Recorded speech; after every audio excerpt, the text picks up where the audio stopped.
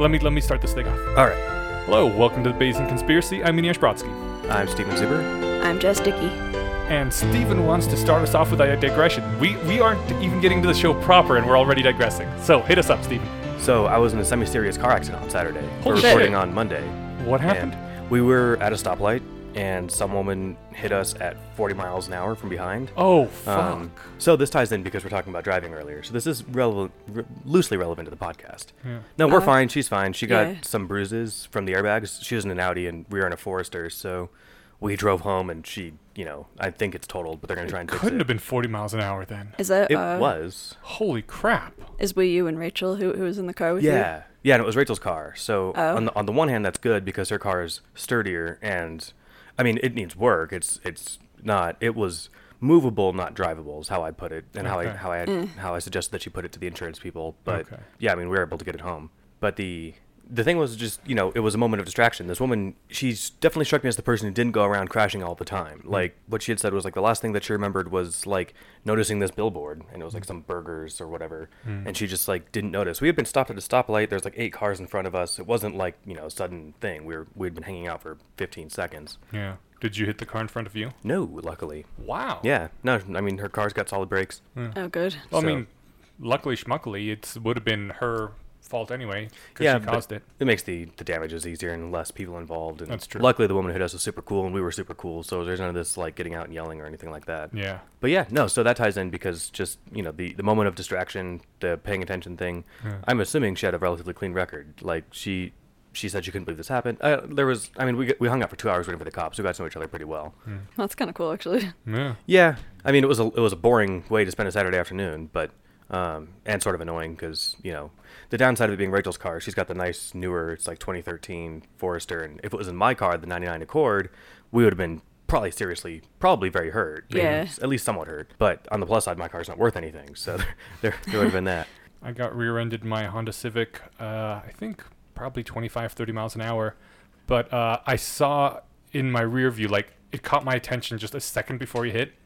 And so I took my foot off the brake, and that, like, really lessened the impact, right? Because it didn't have this stopping power to smash him right into me. I kind of rolled with it and hit the guy in front of me. But at that point, there'd been so much decreasing the force, right? He barely got hurt. I mean, his car barely got scratched, and he drove away because I guess maybe he was drunk, or I don't know, Or just didn't had care. contraband in his car, or just didn't care. Yeah, Yeah, who I've been knows? hit before and just around. told the person, like, don't worry about it. And, like, Yeah.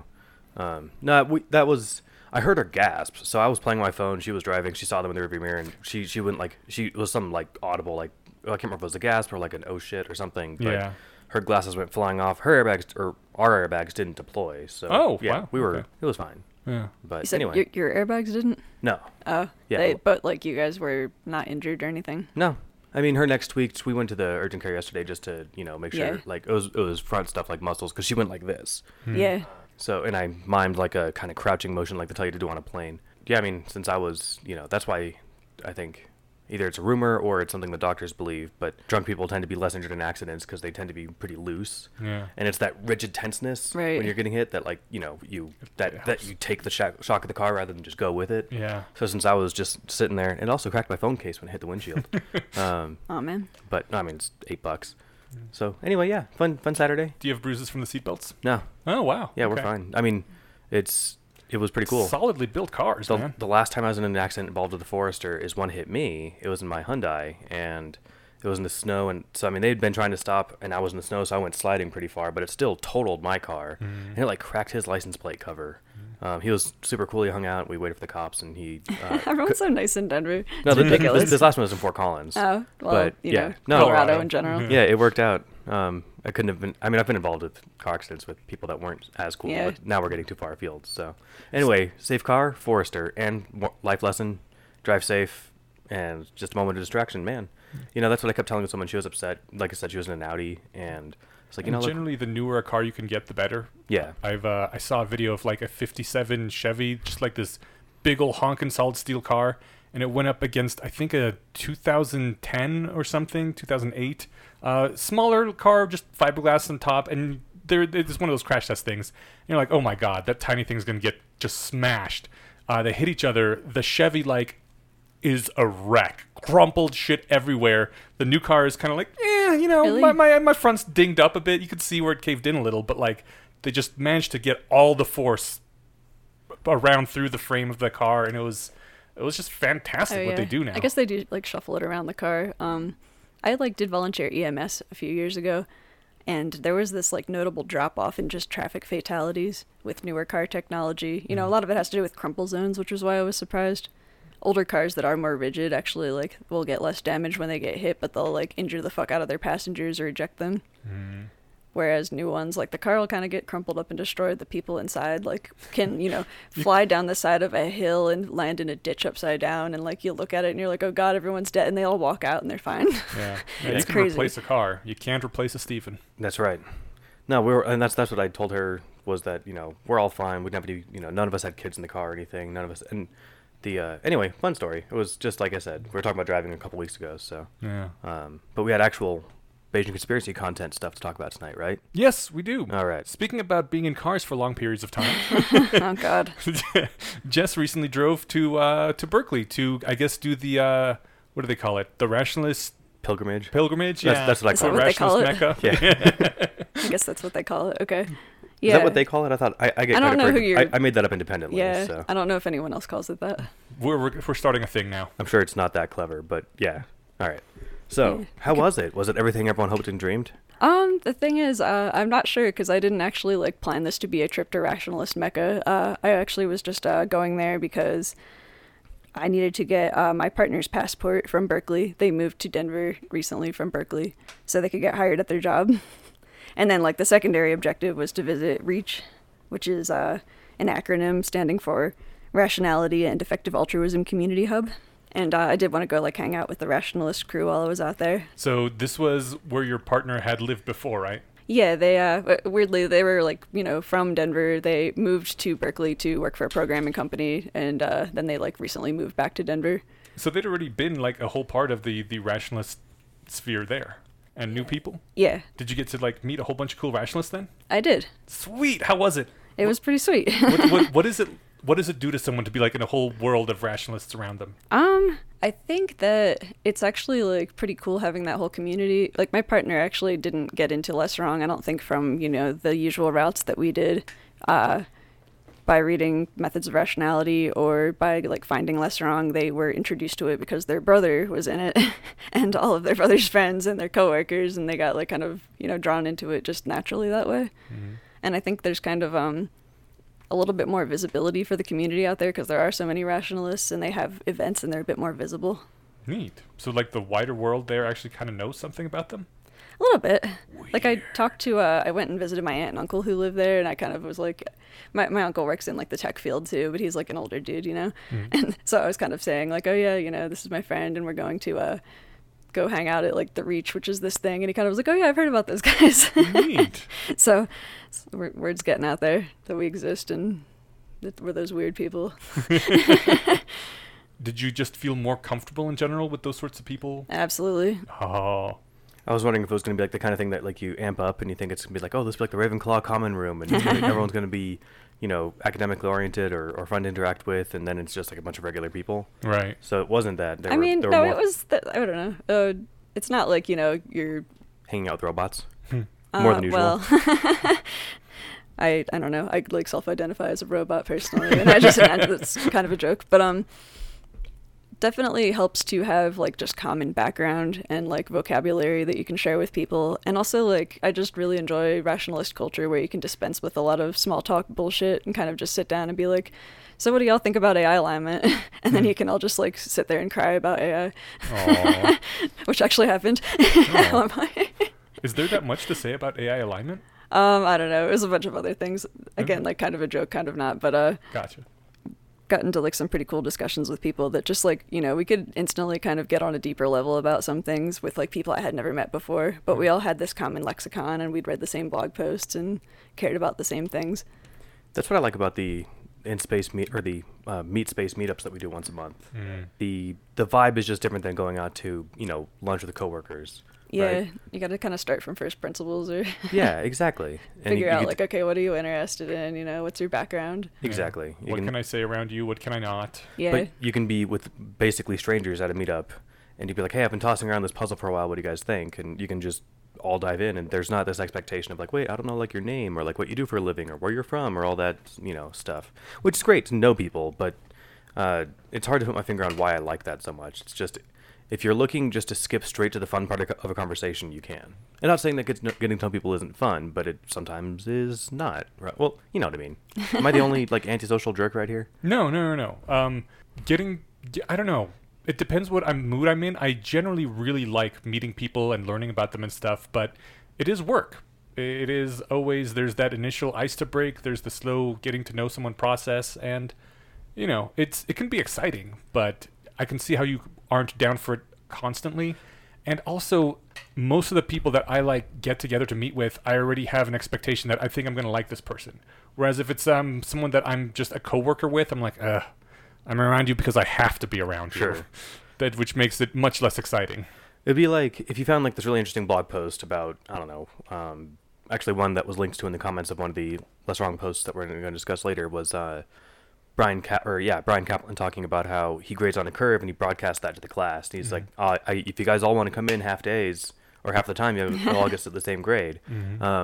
Like if you just brought that up at a party and tried to get people to have a conversation about that kind of prisoner's dilemma, it wouldn't be fun, like with a bunch of strangers, right? I just want to jump into that immediately. I'm like, wow, like if you're basically rewarding students for like good coordination, and that would just be such a fascinating social experiment. Right. And so that's if you wanted read the link, right? Yeah. And so if you want to dive into the meat of that and just chat about it with people, that there are environments like Less Wrong meetups or Reach or something that foster like, we just want to talk and I want to get straight to this part and then I've got to go. So yeah.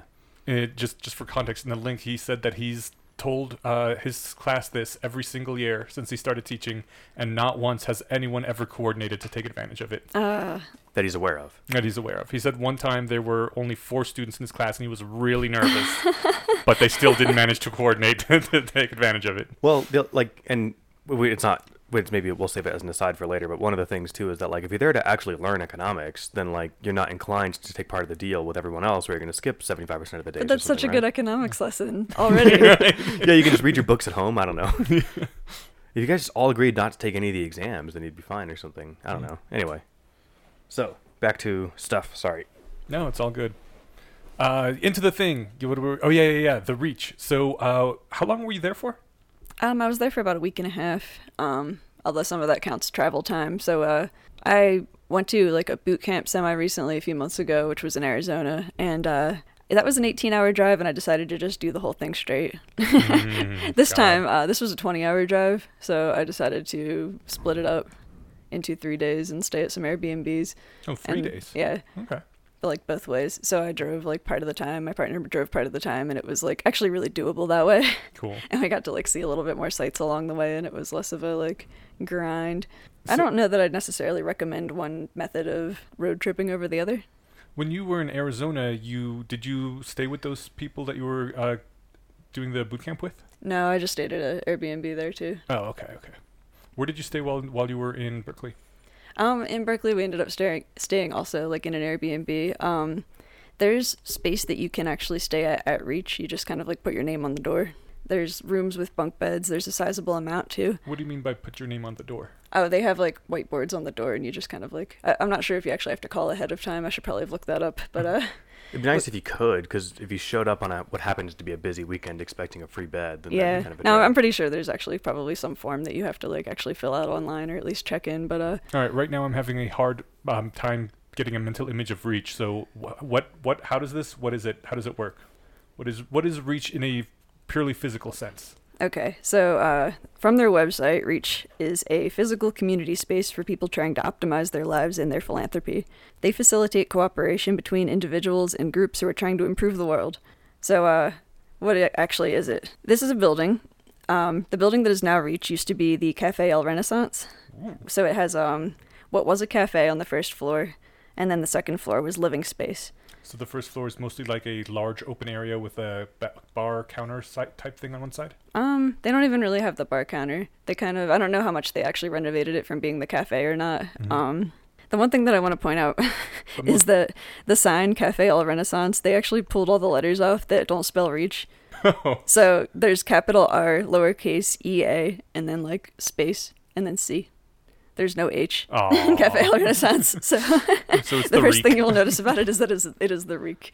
I feel like someone could find make that- an H I form. found that to be very funny. Yeah, I think like they were saying that like they were trying to get somebody to get an H, and somebody said they were going to, and they never did. And I kind of like it better without it. It's Now it's got character It makes a and a story, yeah. history. Yeah. yeah, So like the first floor is basically an open space then.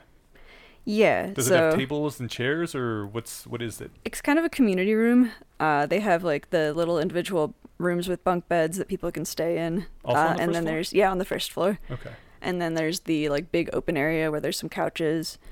There's some tables for like co-working or meetings. So is it more like a library or more like one of those co-working slacking places? Probably more like a co-working Slack place, I guess. Okay. And above it, where the like living space for the cafe was, that's now another rationalist group house, so people live up there full time. Oh, how big is that? I don't know. I didn't see it, and Okay. the people that live there did not really come down and interact with us. Okay. If you go on the Reach website, they have this photo with a room full of these awkward-looking wicker chairs, but at some point they seem like they switched to a rack of wall-mounted folding chairs above the door. So now they can like probably fit about 15, 20 people plus a projector for their bigger events. But otherwise, like they actually pull all that out of the space on normal days. So there's like a pretty decent sized open area. How large is it? The size of like your average living room maybe, plus like that's just the open area, and then there's like a little kitchen and the rooms that you can sleep in. And how many rooms? I think there are, I forget if there's 2 or 3. I want to say that there's 3, and then they each have a few beds. And how many people are like in there on a typical when you walk in? I'm not sure how many are typically in there. When I was there, I think there were about 5 people staying there.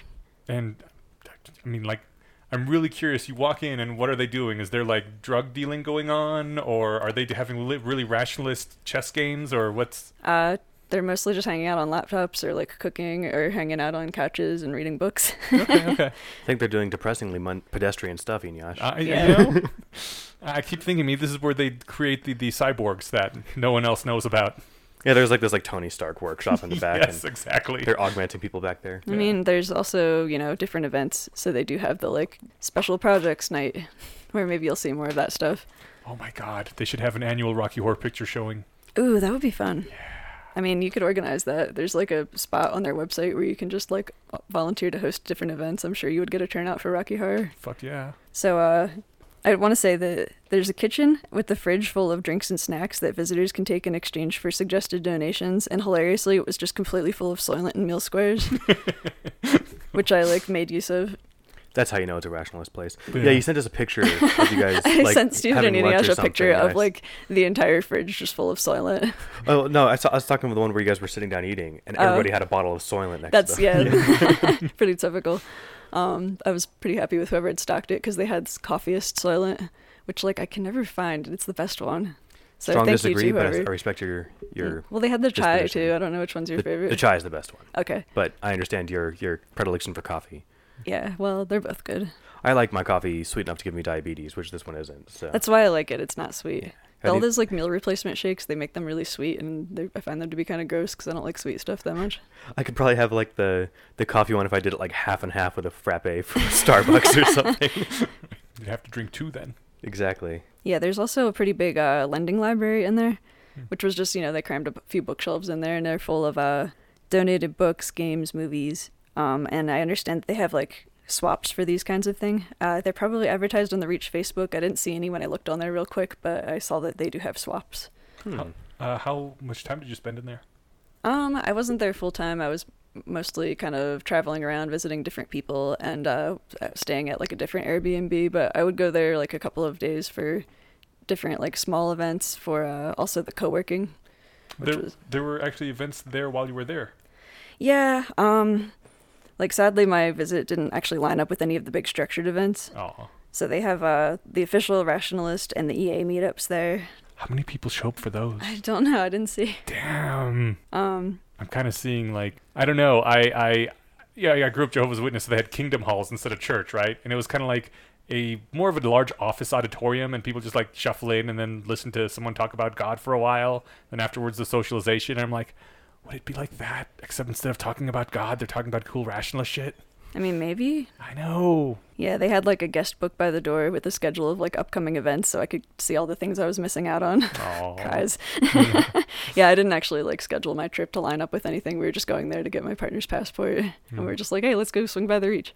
But so how it works is, unless you're like rooming at the Reach, normally this community room part is only open to the public for events, and the events have like a designated host, and hosts are just like whoever wants to volunteer there.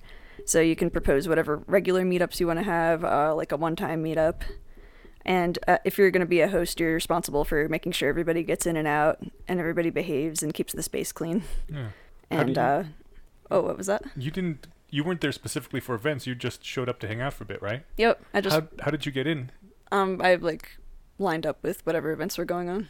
Oh, we okay. just, I don't know. My partner knows people. We were just texting like, hey, when are people going to be at Reach? And we just showed up at those times. Okay. Cool. Yeah, one of my partner's partners actually volunteers to like host a bunch of the events, so that was convenient. Yeah. On Reach's website, you can see that there's a pretty reasonable list of rules and norms that Reach hosts and attendees should follow, and I recommend checking that out before if you're planning a visit. Yeah, I was mostly going to the weekday co-working. My understanding is that the co-working is more or less structured based on who happens to be hosting and bunking at the Reach at the time. So some of the hosts like to do Pomodoros. So that's, we mentioned that before in a different episode. That's where you do the focused work for 25 minutes and followed by a 5-minute break. And you can like chat and do some kind of group exercise. Were you there for any of those? Nope. When I was there, the co-working was more informal. Okay. It was just like people hanging out on their laptops with headphones if they wanted to actually get work done. Mm-hmm. And then otherwise everybody's kind of just hanging out and chatting, and you could kind of like pop in and out of those conversations as you pleased. I was in a pretty long group discussion about polyamory, and that was fun. Nice. So some of the people that were staying at Reach were there because they were actually looking to like move to the Bay.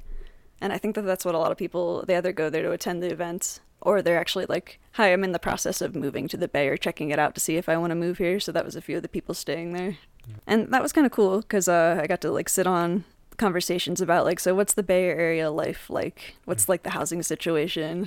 Shit. Yeah. What kind of jobs, you know? What do you think about the moving to the Bay Area? If I didn't love Denver so much, I would consider moving there actually. Yeah. And I do really like Denver, and I just moved here, so I'm kind of like, I'm set to stay here for a bit. Yeah. But I do like want to, go back and visit. I had a pretty good time there. I could never imagine, just because I haven't talked in a while, I'm sure you guys all missed hearing me. I couldn't imagine living certainly not in the middle of the Bay Area, but the problem is if you live 30 miles away, it's like 2 hours in traffic. Like, because I like living without roommates, except for my fiance, and I don't think that we could get away with spending, I don't know, $4,500 a month on rent between the two of us. Yeah. So I would love to move to the Bay Area. I think I guess I'd have to visit it first. You should probably go see it. Yeah, but it sounds kind of perfect, and I love group homes and stuff, but I'm really reluctant to leave Denver, and I'm also not sure about the whole paying $2,000 for 700 square feet in someone's basement. Yeah, you definitely want a good paying job or a lot of roommates to split like a mortgage or a rent fee with if you're going to move out there, because it's pricey. Yeah. And that's like one of the drawbacks. There's, obviously some benefits and drawbacks, which I'll talk about in a bit. Totally.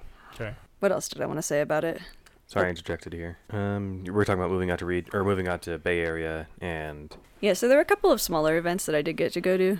Mostly, actually, I was just hanging out and doing the co-working, it was actually a really great environment. I wish that we had something like that here, and I think I talked about like trying to organize that and never quite managed to do it beyond like a few of my partners and close friends. Yeah. But I want to try to make some kind of like a co-working group here in Denver. It's hard though, because you needed a co-working area as well. Yeah, and to like sync everybody's schedules. Yeah. The nice thing about Reach is that it's just there all the time. Right. That's what you need the area for it to always be there. Yeah. Where does its funding come from? How do they afford not to use that space for paid things? I think they're supported by like a Patreon. Don't quote me on that. I heard something about that though. I've actually heard that they've had trouble keeping the funding up, which might not be the case anymore. But I think that they'll get like a couple of donors that'll drop in and like make sure that it still exists because people find it to be valuable. I was thinking, even if you were feeling crazy generous and give them $1,000, it's like, cool, there's a fifth of our rent for the month. Like, I don't know. Yeah, I guess enough people, I don't know, like I actually want to look into it, so I'm not just like spouting bullshit, but I'm pretty sure it's donor funded. And yeah, as far as the co-working environment, I'm really happy that I was there for the co-working because I got like ton of job search stuff done where I was kind of like having a really hard time doing it here in Denver. Huh. Do you know why was it so hard to do in Denver? Part of it is just that like when I'm in my house, I can't get work done. Okay. I get super distracted by like my roommate, my cat, and my chores. Yeah. You know, like, oh, okay, I should sit down and be on my laptop and do some work, except, oh, I gotta like fold laundry. Oh man, those dishes are dirty. I like When I want end to up. actually get stuff done, I almost always go to Starbucks. Yeah, Because there's nothing else there to do. Starbucks is good for that too, but it's even better to have like the kind of productive, what did I call it before? Like positive peer pressure of people that are gonna like be like, hey, you said you were gonna work on this thing. Yeah. I don't know. I guess I would have to try it. I have a real hard time being productive around my friends because I like to be social when I'm actually around my friends. But on the other hand, maybe if I was seeing them every day instead of a few times a month, that pressure wouldn't quite be there anymore. Like right now, it's, most of the time socialization desert. And then I see my friends. I'm like, yes, must drink all the friendship now. Yeah, I feel that too. There's definitely people where like if I only get to see them once a week or something, then you don't want to spend that time like not talking to them. Yeah. But like, yeah, if you're around the same people all the time, or if you've specifically gotten together to do this thing, like this is a co-working meetup, you feel kind of like, okay, we should do the thing we came here to do.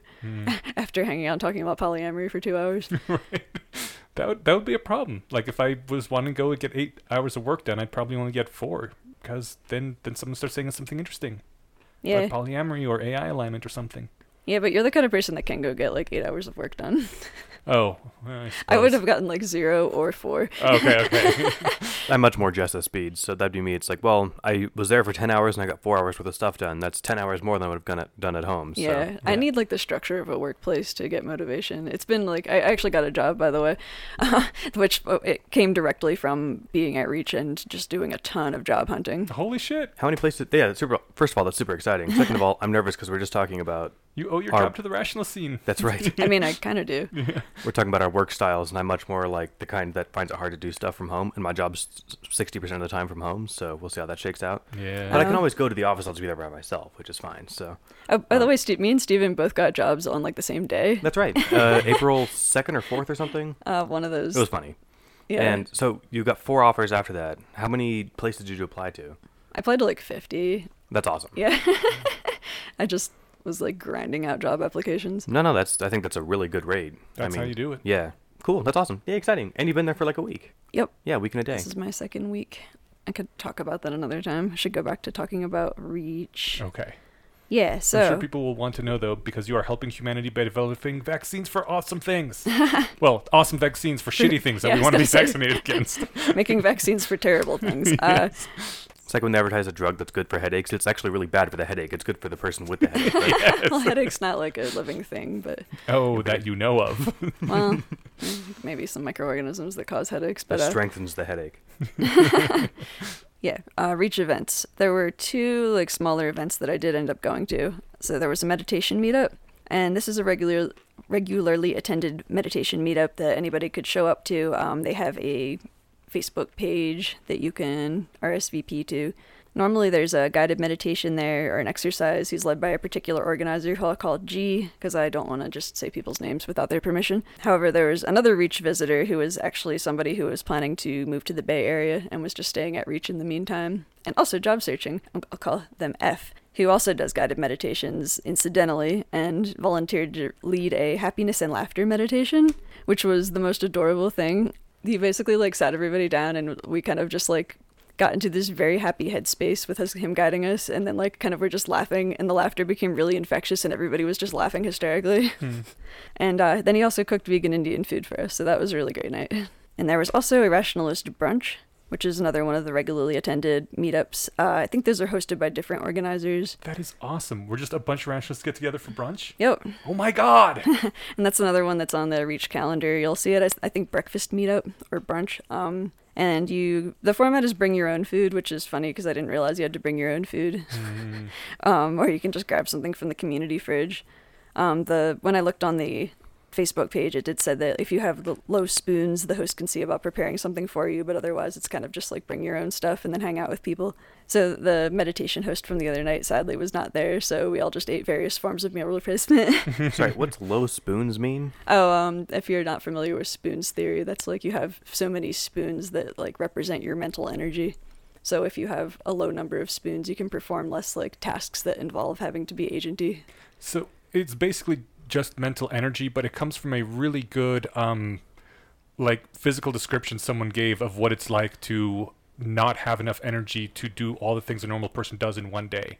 And you have to go back and read the original article to get it. It's like any other term that was really well explained by a good example, where then it gets overused for a while and people get tired of it. But I mean, the original example is really good, and it makes for great shorthand once you know what it means. We'll send it my way, and we'll put a link in because that sounds interesting. Yeah. I was just talking with somebody about what it's like to live with depression, and it sounds like a similar kind of thing. Where if you're explaining to somebody who doesn't understand it, it's like, why don't you just like, have you tried going outside or picking yourself up by your bootstraps? And it's like, that's why the spoons metaphor was so good, because you can visualize having a handful of spoons, right? Cool. Yeah. All right. Or nice. having two. Right. Yes. And you have to really like decide where you're going to allocate these 2 spoons. Mm-hmm. Cool. Appreciate it. Sorry. Thanks. No, wait, that actually, was a good question. This one's not a good question, but I'm curious. What was it called? The community fridge.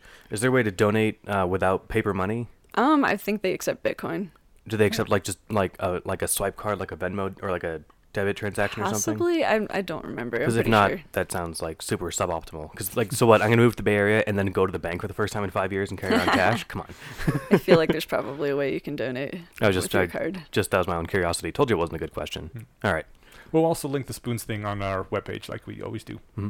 Yeah, it would be cool to do like a mental illness episode at some point. Hmm? I could certainly talk about that.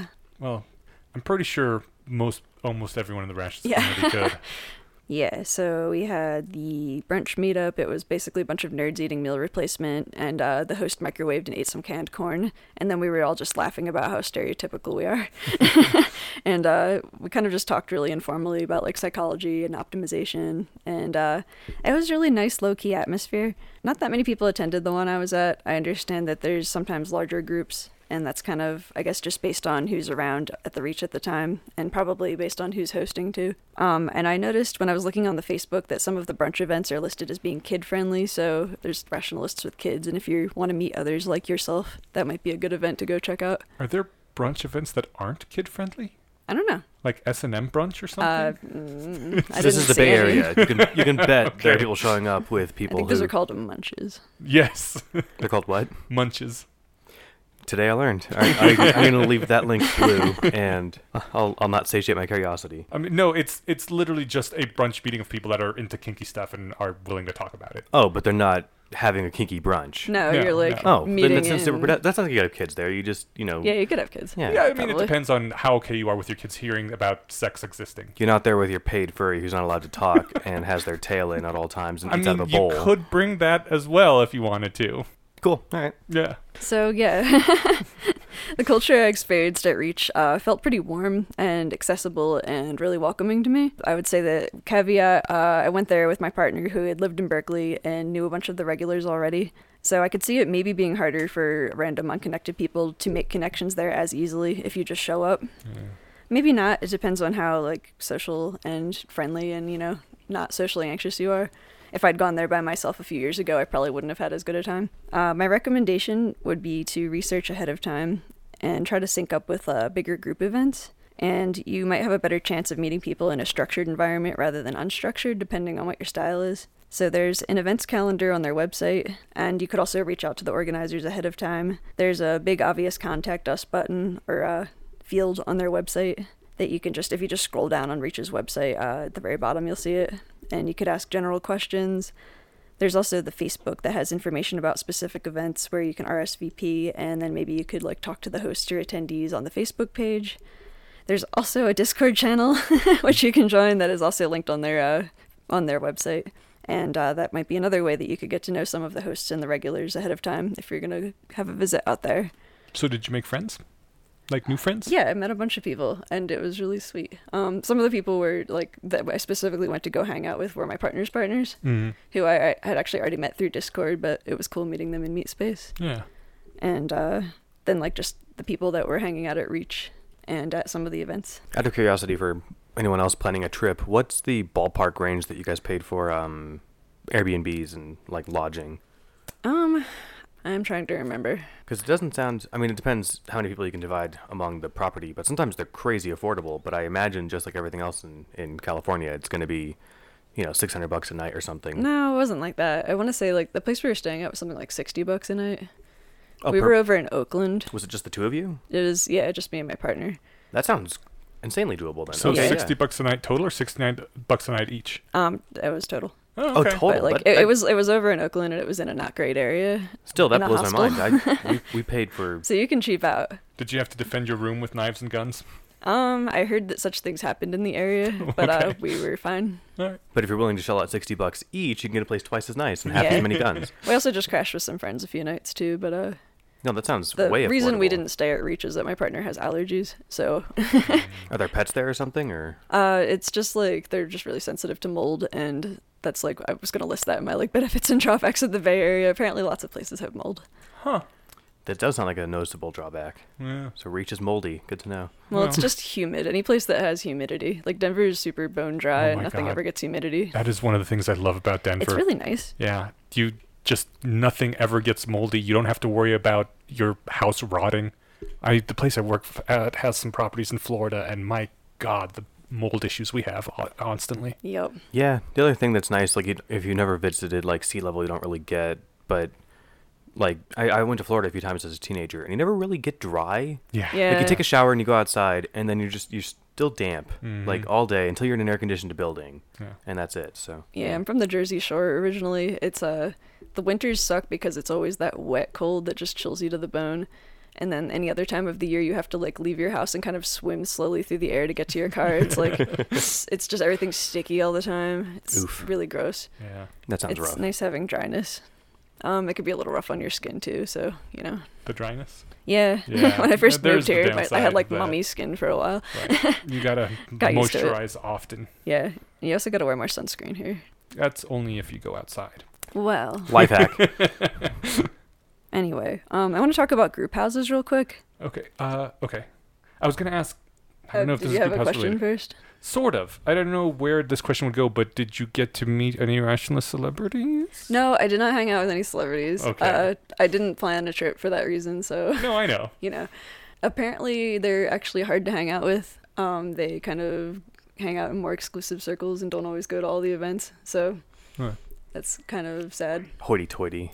Well, I I got- could also see like being constantly swamped might start sucking after a while. No, Yeah. I totally get it. I was making a joke. Yeah. But I feel like these tend to be people that don't actually want like celebrity status. Right. right. there's a reason they're famous like on the internet, and they're not famous for being on TV all the time. Yeah. And also, if like you were constantly meeting new people and they always wanted to say the same kind of things to you, after a while it would be like, oh my God, I just want to form a few deeper relationships with people I'll see constantly rather than these shallow, only seeing you for a few hours every time things. That's the kind of difference in like the different kinds of celebrities, right? So Mhm. like if you're the kind of celebrity, I made this distinction.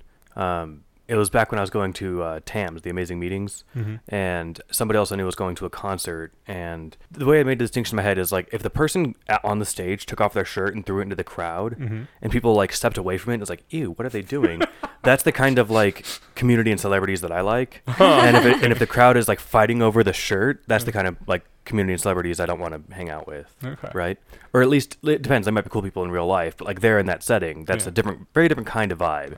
If someone's paying for your old shoes or something, right? Like that's different. So I mean, there's probably not a black market for Yudkowsky's old shoes, but but there definitely is for like Britney Spears' old shoes, right? Is there? So There probably the reason I is. thought of shoes is something like that came to mind. Someone auctioned off her shoes 10 years ago or something. I don't know. Ah, okay. Yeah. Or shoes claiming to have belonged to her, whatever. Okay. So I've actually met Scott Alexander.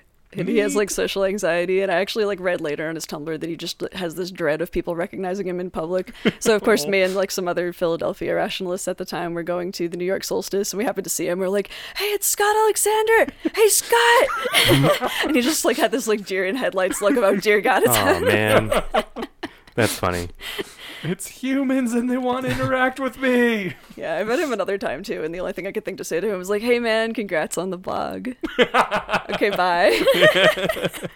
And then like 3 other people came up and said the same thing because it was another rationalist event. And I was like, "Oh, I feel like an idiot." But that probably hit like one of his top 10 interactions though, because it's like they came in, said thanks, and then left, and it's like, you know, not a whole lot to it. Yeah. I think the other circumstance though is that like if he's going to a meetup, it seems like people are inevitably gonna recognize him, right? Mm. But if he's just walking down the street and people are bugging him, that's like, you know, if you're on TV, that's more of a problem, right? Yeah, Yeah. well, this was him walking down the street because we were also trying to find the place where the solstice happened. But it was nearby, right? So So we like, knew where the place was, so we were able to direct him. all of my experience bumping into celebrities is all at conferences where like they're there and they're keynote speakers or something. So, Right.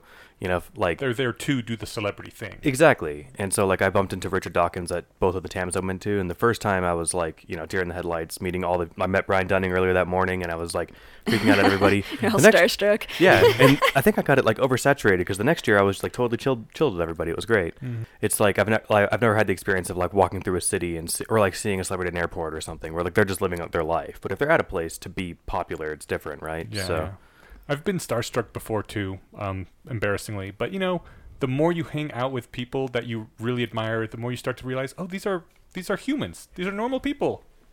oh yeah, no, I guess the starstruck thing doesn't really go away, but I controlled it better. Like we went out to dinner with Robin Hanson last year, Yeah, and that like was so fun. you know we'd be hanging out and having a good time. And then I'd have like this kind of meta moment, be like, oh, that's Robin fucking Hanson. That's pretty cool. Right.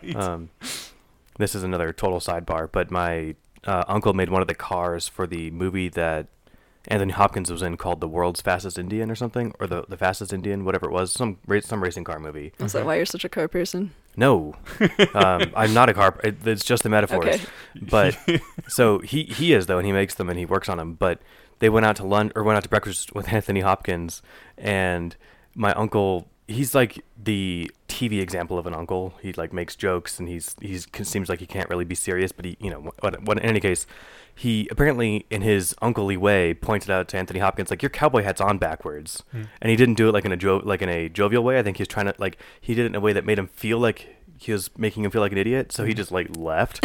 So when my cousin told me about this, I thought that like they'd bumped into him like at the shooting or something, but no, they're actually out to breakfast and then he left. And so when I was asking her about it, she's like, no, then he just got up and fucking left. I was like, oh, so he like pissed him off, and he's like, yeah. I was like, oh, that sucks.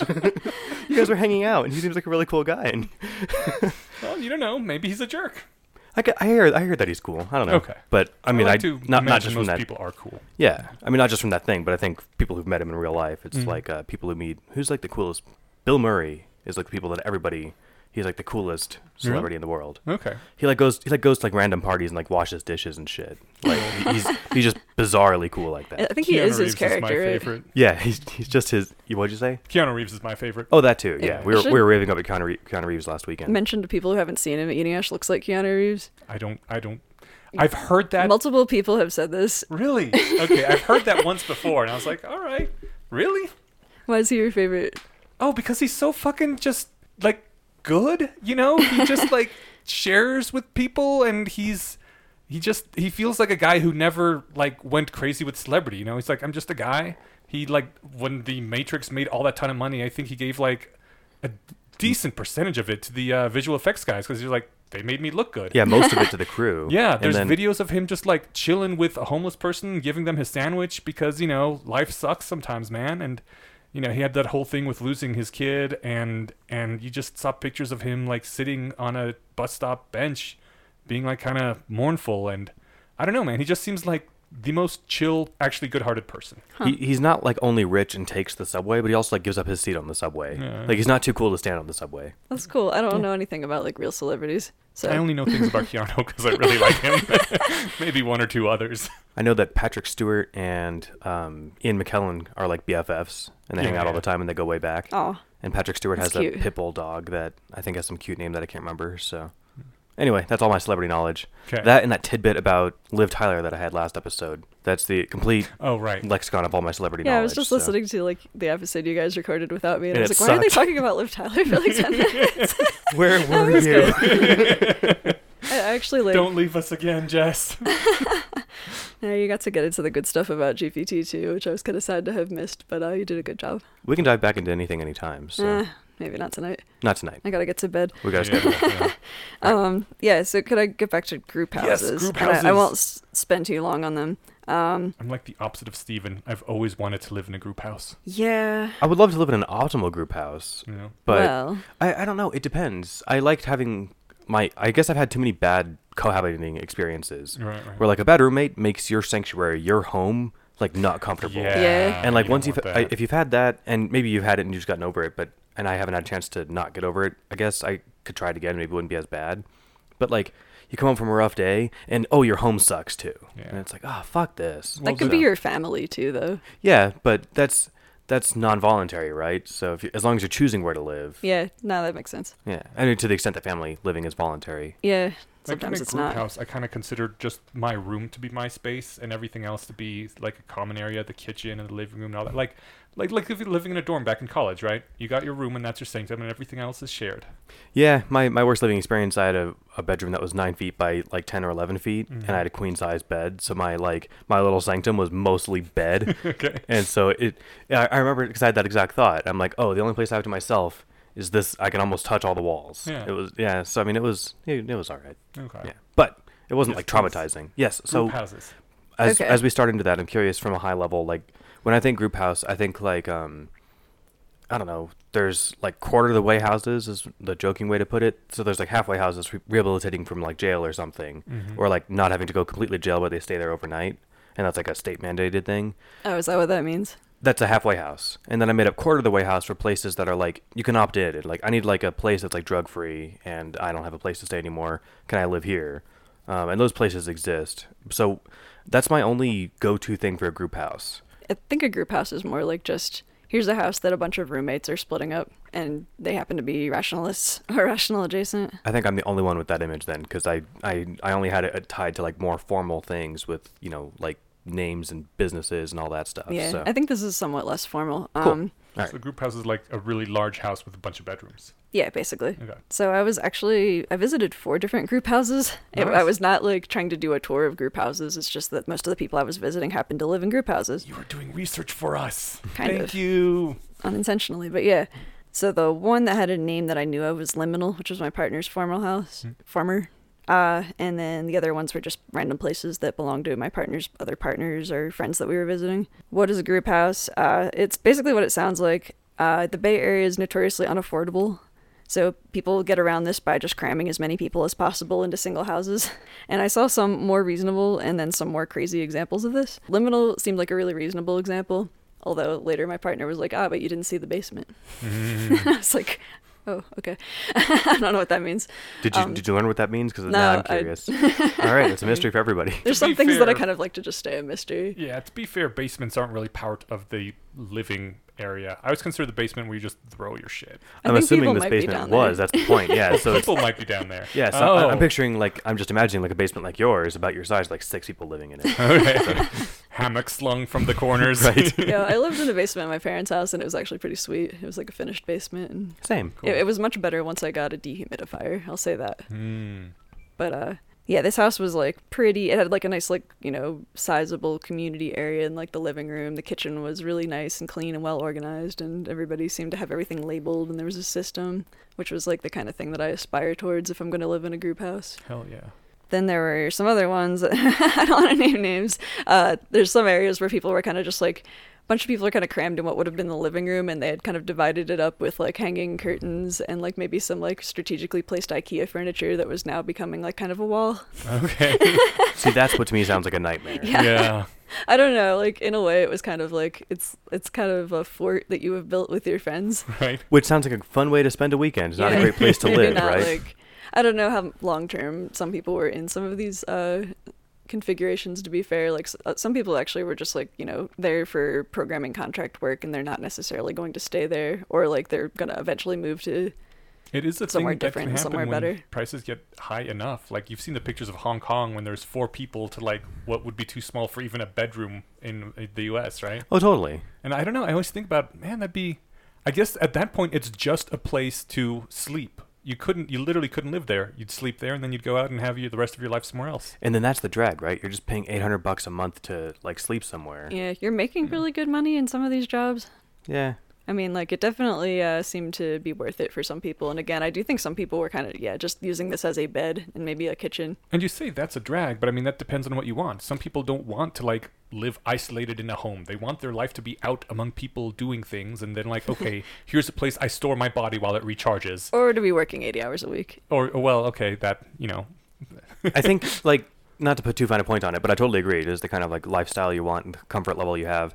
I guess the difference is, like, if my, like, at-home situation is like, all right, where am I gonna have to go hide to go masturbate, or do I just do it in public? If I'm faced with that question, my home isn't what I want my home to be, right? Oh, that's true. So yeah, I guess each house would have to have a separate special room for sexing or something. yeah, I should have used sex rather than masturbate, but the point stands, right? So I think people were just... Sometimes you got to do that too. I'll say that some of the houses, people were real comfy with each other. and that again is something that you can opt into and is for it. But like if you're there trying to sleep and somebody gets off work at 2 and they share the room on the other side of the curtain from you and they want to bang their partner and it's like Right. not even a wall to keep the noise apart. I Yeah. don't know. Well, I mean, I know we're kind of far no, afield. I'm just saying. My first year at Burning Man, we were literally across the street from a sound camp. So Ugh. yeah, it that kind of sucked. But you get used to like sleeping with earplugs and hearing things all the time. I guess it's like living in New York with your window open, right? You just after a while get used to the sound and it doesn't wake you up anymore. I actually really like the sound of New York at night. Like, it kind of just all fades into white noise. Especially when I stayed in New York, I was on the 6th floor of an apartment building, like not I don't know, on 118th or something. So adjacent all the action, but far enough. Like so, it's never quiet, but it's never there wasn't tons of noise. Yeah. I don't know. I guess the specific sound of someone walking next to you and doing life stuff might be harder to tune out, even with earplugs. Yeah, that'd be a drag. Anyway, so I know I keep getting far afield, but I don't have a lot to contribute about specific knowledge, so I'm diving Yeah. it into things that aren't really they're only tangentially related from me being not having been there. Yeah, if nothing else, I'd love to try it out for a few months, you know? I was gonna say days, but all right. You can't learn anything in a few days, man. Well, Yeah. you could go visit Berkeley and maybe crash with some people for like a week and a half. Right. No one would want to put me up for months at a time. A weekend. I've had people stay like a week at my place before, but after that, it's like, okay, man. All right, I don't want to spend too long on this. Okay, please. Everybody has Luminators. Yes, you mentioned that. That was actually really funny. Like, not only every like rationalist house, but also just like random cafes. Like, it just seemed like a thing that had caught on. Maybe it wasn't even the rationality community, but it's just like, okay, string lights. Maybe that's a thing. Every place had string lights. Is that what illuminators are? Well, illuminator is a more specific thing, but it ends up just being a whole bunch of LEDs that you string up on the ceiling, so it simulates there being like a natural circadian rhythm light thing. And That being sounds like kind of cool. 10,000 watts of light at least, right? Yeah, it's got to be a lot. And it does actually, like, it had a pretty significant effect, I think, on my mental state while I was out there. It was kind of raining the whole week I was there, and it was kind of gloomy, and I was like, oh yeah, like, this reminds me of why I moved away from the East Coast, because, like, you'll just get, like, months of darkness and rain, which isn't great, especially in the winter, when there's not very much sunlight to be had anyway. Another wonderful thing about Colorado. Yeah, Colorado's 300 days of sunlight. Highly recommended I if you wonder. have seasonal affective. But did it affect your mental health in a good way or in a bad way, you were saying? No, in a good way. It actually, like, I didn't feel as gloomy or, like, the weird effects that I usually get from it being just raining for a week. Like, it felt like I got, like, a little breath of fresh air when I was hanging out in Illuminator area. Illuminated, apostrophe D. I got to get a picture of what this looks like. I'm just picturing just lots of light. Yeah. Right? It's basically so- just lots of light. Yeah. Did this kick off in rationalist group houses after Inadequate Equilibria, where he describes that solution for? I would imagine so. We got sent a picture, I thought, on text or something, where it was just like a string of basically not electrical, what is it? Just string LEDs. of, yeah, like LED light bulbs, like you would just hook up into a lamp, right? Hanging, I don't know, 20 across a wall with a looped extension cord, putting them all together. There's the Soylent lunch. Yeah, okay. Everybody has a fridge full of Soylent also. So if you want to find a group house in Berkeley, I didn't Oh, actually... it's too bright for me to see. Sorry, I'm just looking at the pictures He's now. trying to find the pictures of illuminators I sent him. Oh, there it is. Yeah. Okay. So, yeah, just Is it okay for anyone if we else who put the pictures couldn't of get a good Illuminator mental on the picture. website? I could share some pictures. What about just this one? in general. It's pretty non... That might be a good example of one. Yeah. I don't know. We could probably find some others. In any case, it is what That you one's guys more said, but utility. not what I pictured. So I'm going to describe it really quickly. It's connected to an extension cord, and it's just a string of clipped together, basically bare LED light bulbs. I was picturing like a strip, Yeah, Like, there's you can some that put are on more desks and like stuff. extensive than that one. That one's a bit more utilitarian. But it's probably brighter too, and it gets the yeah, job done. it So definitely. yeah, this is it during the day, but I imagine at night it would look exactly the same, or look the reverse of the same. It would be just a wall of light. So, all right, cool. Thanks. I'm curiosity satiated. Thank you. Basically, I was gonna say that if you want to find a group house, I wasn't able to find a list. And if someone else knows, if they want to share it in the comments, where you can actually like go online and try to find a list of group houses. I saw there was one on Rational Wiki, but it looks pretty out of date. The people that were hanging out at Reach, though, like it all seemed pretty open to just kind of talking about which group houses are like recruiting. There were some people that I understand people interviewed. Like they go and like they do interviews to join the different houses. Well, yeah, you wouldn't want someone that you can't get along with Yeah. living with you. Yeah. I suspect it's pretty similar to joining any other like group of roommates. Maybe there's a little bit more about like what kinds of projects are you working on. I know one of my metamors has like a house of people that are specifically working on AI and like trying to like do volunteer work for Miri or join Miri. So like I think that whole house has got to be people that are like working on a specific set of values. Other places probably not. And then like I have my list of like pros and cons, which I kind of just threw together about why you might want to move to Berkeley. Before you do that, what did you think about group houses before you went to Berkeley, and how do you feel about them after? I was actually pretty like leaning towards wanting to start a group house in Denver, and I've been thinking about that for a while since I moved here. But this is having come from a situation where I was in New Jersey and I owned 2 different houses and I was a landlord at both of those houses. So I already have some background and experience with like wrangling people. And I think that I like living with people. It's weird as a socially anxious person, but I also don't like being alone. Yeah. And I like project management, and I think that like kind of tickles that itch or something. I don't really know how to describe this, but I like to buy a house and split it up and then like rent it out to people. There's just something like really satisfying about that. So I'm So you're still thinking about doing yeah, that? no, after actually this? like I'm more encouraged to do it the more places that I saw this actually working out at. Sweet. I read like, conflicting things online about people who didn't like the group house culture. There were people that said that it was like, oh, it's a bunch of weirdos and they're all poly and there's all kinds of drama. And then other people said that like, this is my ideal living situation and I don't know why everybody doesn't live like this. So I'm sure it kind of varies depending on who's in the house and what kind of living situation you tend to like gravitate towards as a person anyway. Pretty sure you could live in a group house and be poly and not have drama. I think so. The houses that I was in was group houses full of poly people that seemed pretty low drama to me. Yeah. I'm a no drama llama. Why might you want to move to Berkeley? I can't talk. So the jobs, there's especially jobs in tech. I understand that there's companies comprised of like primarily or entirely rationalists, or I guess EAs. So if that's the sort of thing you're looking for, which was the thing some of the people who were hanging out at Reach were looking for. And it was a pretty good place to go network because I was involved in conversations where people were like, oh yeah, this company's hiring, these guys, I know they're looking for a programmer.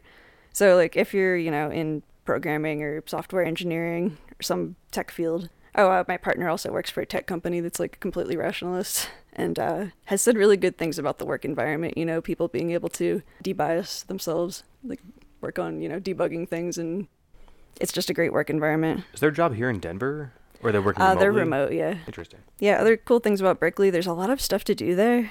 Not just like the Less Wrong community, but like even in the Less Wrong community, there's regular Less Wrong and EA meetups. There's a Bayesian choir. Is that exactly what it sounds like? That is what it sounds like. I didn't go to it. I saw it on like the website. I'm picturing bayrationality.com. I'm just picturing like a choir of rationalists, not anything specifically. That's what it is. Okay, cool. From what I can tell, there's awesome. something called authentic relating and circling, which some people who are at Solstice talk to me about these. This is kind of like you sit in a circle and you just work on like social communication with people. I don't want to mischaracterize it, so I don't want to say more than that, but I heard a lot of people say that they got a lot of positive value out of that, with working on just like social skills and getting to know people better in a way that was really like conducive to having real conversations. Cool. Interesting. What's the goth scene like there? Or do you know? I don't know. I like met some goths incidentally. I didn't go to any clubs or anything like that. I imagine it's probably pretty cool. Okay. I mean, there's a lot of like people in really cool street fashion just walking around. Awesome. There's CFAR workshops. There's a lot of CFAR alumni events. I really want to go to CFAR. I haven't done that yet. I have some friends that went before and they all really recommend it. Yeah, I've been wanting to go for a while. And there's lots of other fun things for nerds to do in the Bay.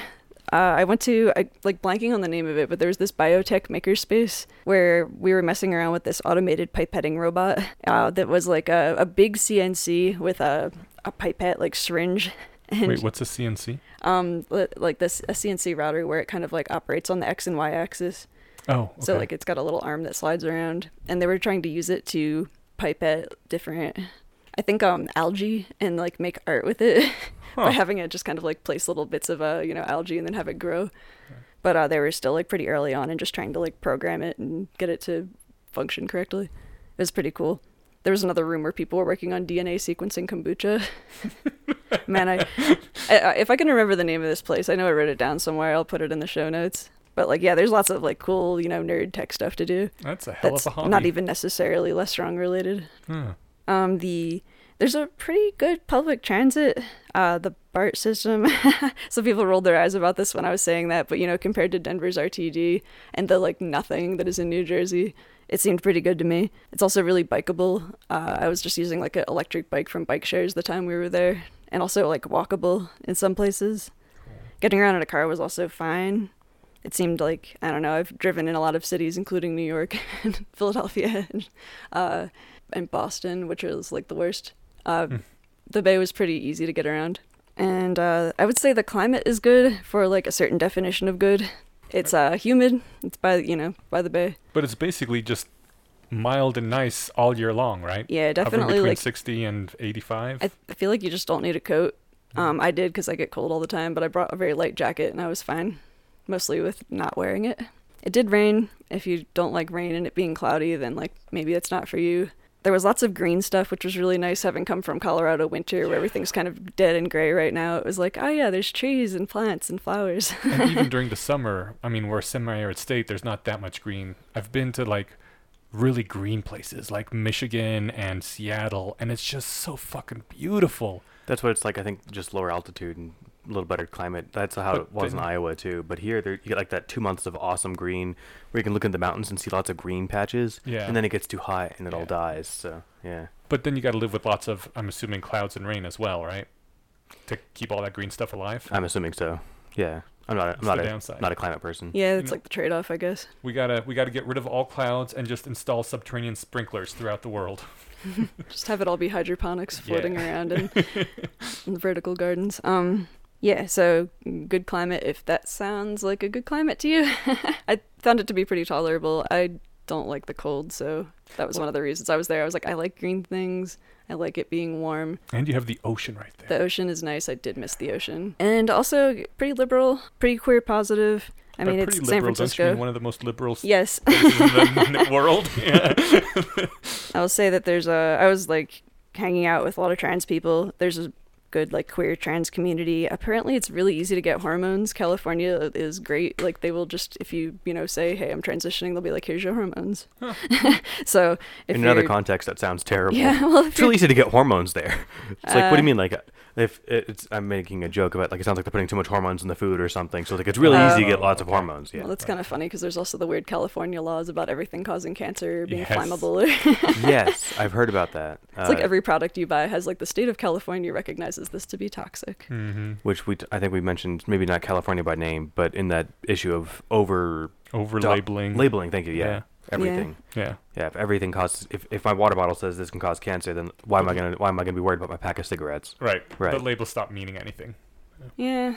So anyway, like, it'd be a cool place to go find community if you're trans or LGBT, or if you're liberal. It might be a harder culture to fit into if you're a conservative person. The downsides, obviously, besides the housing situation, I heard several people mention this and kind of saw it firsthand. There's a like busyness culture. What culture? So like everybody's always doing stuff all the time, and that seems to be the part of the culture there. Oh. There's like people work pretty hard. There's also just a ton of social events, and it seems like there's kind of like a stigma against not always doing something all the time. That answers the question I was going to ask. Yeah. What was that? I was going to ask if there was a perceived stigma or lack of appreciation for like, what did you do this weekend? Nothing, man. Stayed at home and played video games all day. It was awesome. And they'd be like, oh, I went to like 3 meetups and I so like there is sort of a bit of a vibe there where people, I don't know. Yeah. There was like, I got invited to too much stuff to do there to the point where it was like I was getting really kind of stressed out. I'm a guy who likes his downtime. Yeah. I mean, I like doing stuff, but I like doing it sporadically, Hmm. couple, 3 times a month. I can't imagine that pressure. Like, I've worked with people like that. They go out every night. They're always out doing stuff on the weekends. Yeah. I need my time to recharge. That's when I go home and Yeah. do my thing. I gotta decompress a little. Like, I can be pretty social for a while, but I definitely need to like have some downtime, or I'll get irritable. Yeah. There's also a skewed gender ratio. I heard a couple of other people complaining about this because of, the tech scene. There's many more males that live there than females. Right. And so if you're, a cis straight guy looking for a female partner, you might have a harder time finding that. I heard it's like the opposite of New York. Yeah, that's what actually specifically somebody was saying. They were considering moving to New York so they could find a partner. Because they'd been in Berkeley for a while and just like had no success dating. There's weird hills. Weird hills. There's like everything is like at like a 45-degree slant. It's kind of funny. Sounds really cool. It's pretty cool, yeah. If you have some kind of like disability or like have a hard time Oh. getting around, it might be not optimal. Yeah. That's something I noticed in New York too. I only visited a couple times, but I'm sorry to keep digressing with things that aren't related to Berkeley, but I've never been, so Uh-huh. I'm just like making this more conversational. Related to something that you know. Yeah. So New York definitely had. Well, I don't know what I'd call it, business culture, because that definition sounds good for that. But there's this vibe that everyone's got a schedule and they're all doing something. Yeah, And- having been to New York and knowing people that live there, I'd say like Berkeley's more of like almost a work hard and party hard culture. New York's more of a like work hard and network hard culture. Or like It's- I'm busy, get out of my way kind Yeah. of thing, which is fine. I never got like the whole New Yorkers are rude thing. It's just like they're less tolerant of you doing bullshit like trying to get onto the train before people have disembarked. Like they'll move you if you're going to do that, which is I think fair. That's insane. Make room on the train, then let people get on. But anyway, I remember I was sitting. Rachel was at class, and so I was hanging out at some pizzeria or coffee shop. And there's this old woman with a walker going up kind of like, a relatively flat hill. Well, This not- is in New York. Yeah, New York. And it was going up a hill, but it was like, I could tell, like she wasn't just meandering like people do here. She was like, oh, it's 11:15, I got to be there at 11:30. And she was, moving at 1.8 miles an hour and she was going to get there. And that was just that was when I had that epiphany. I was like, oh, everybody's doing that. That's what's different here.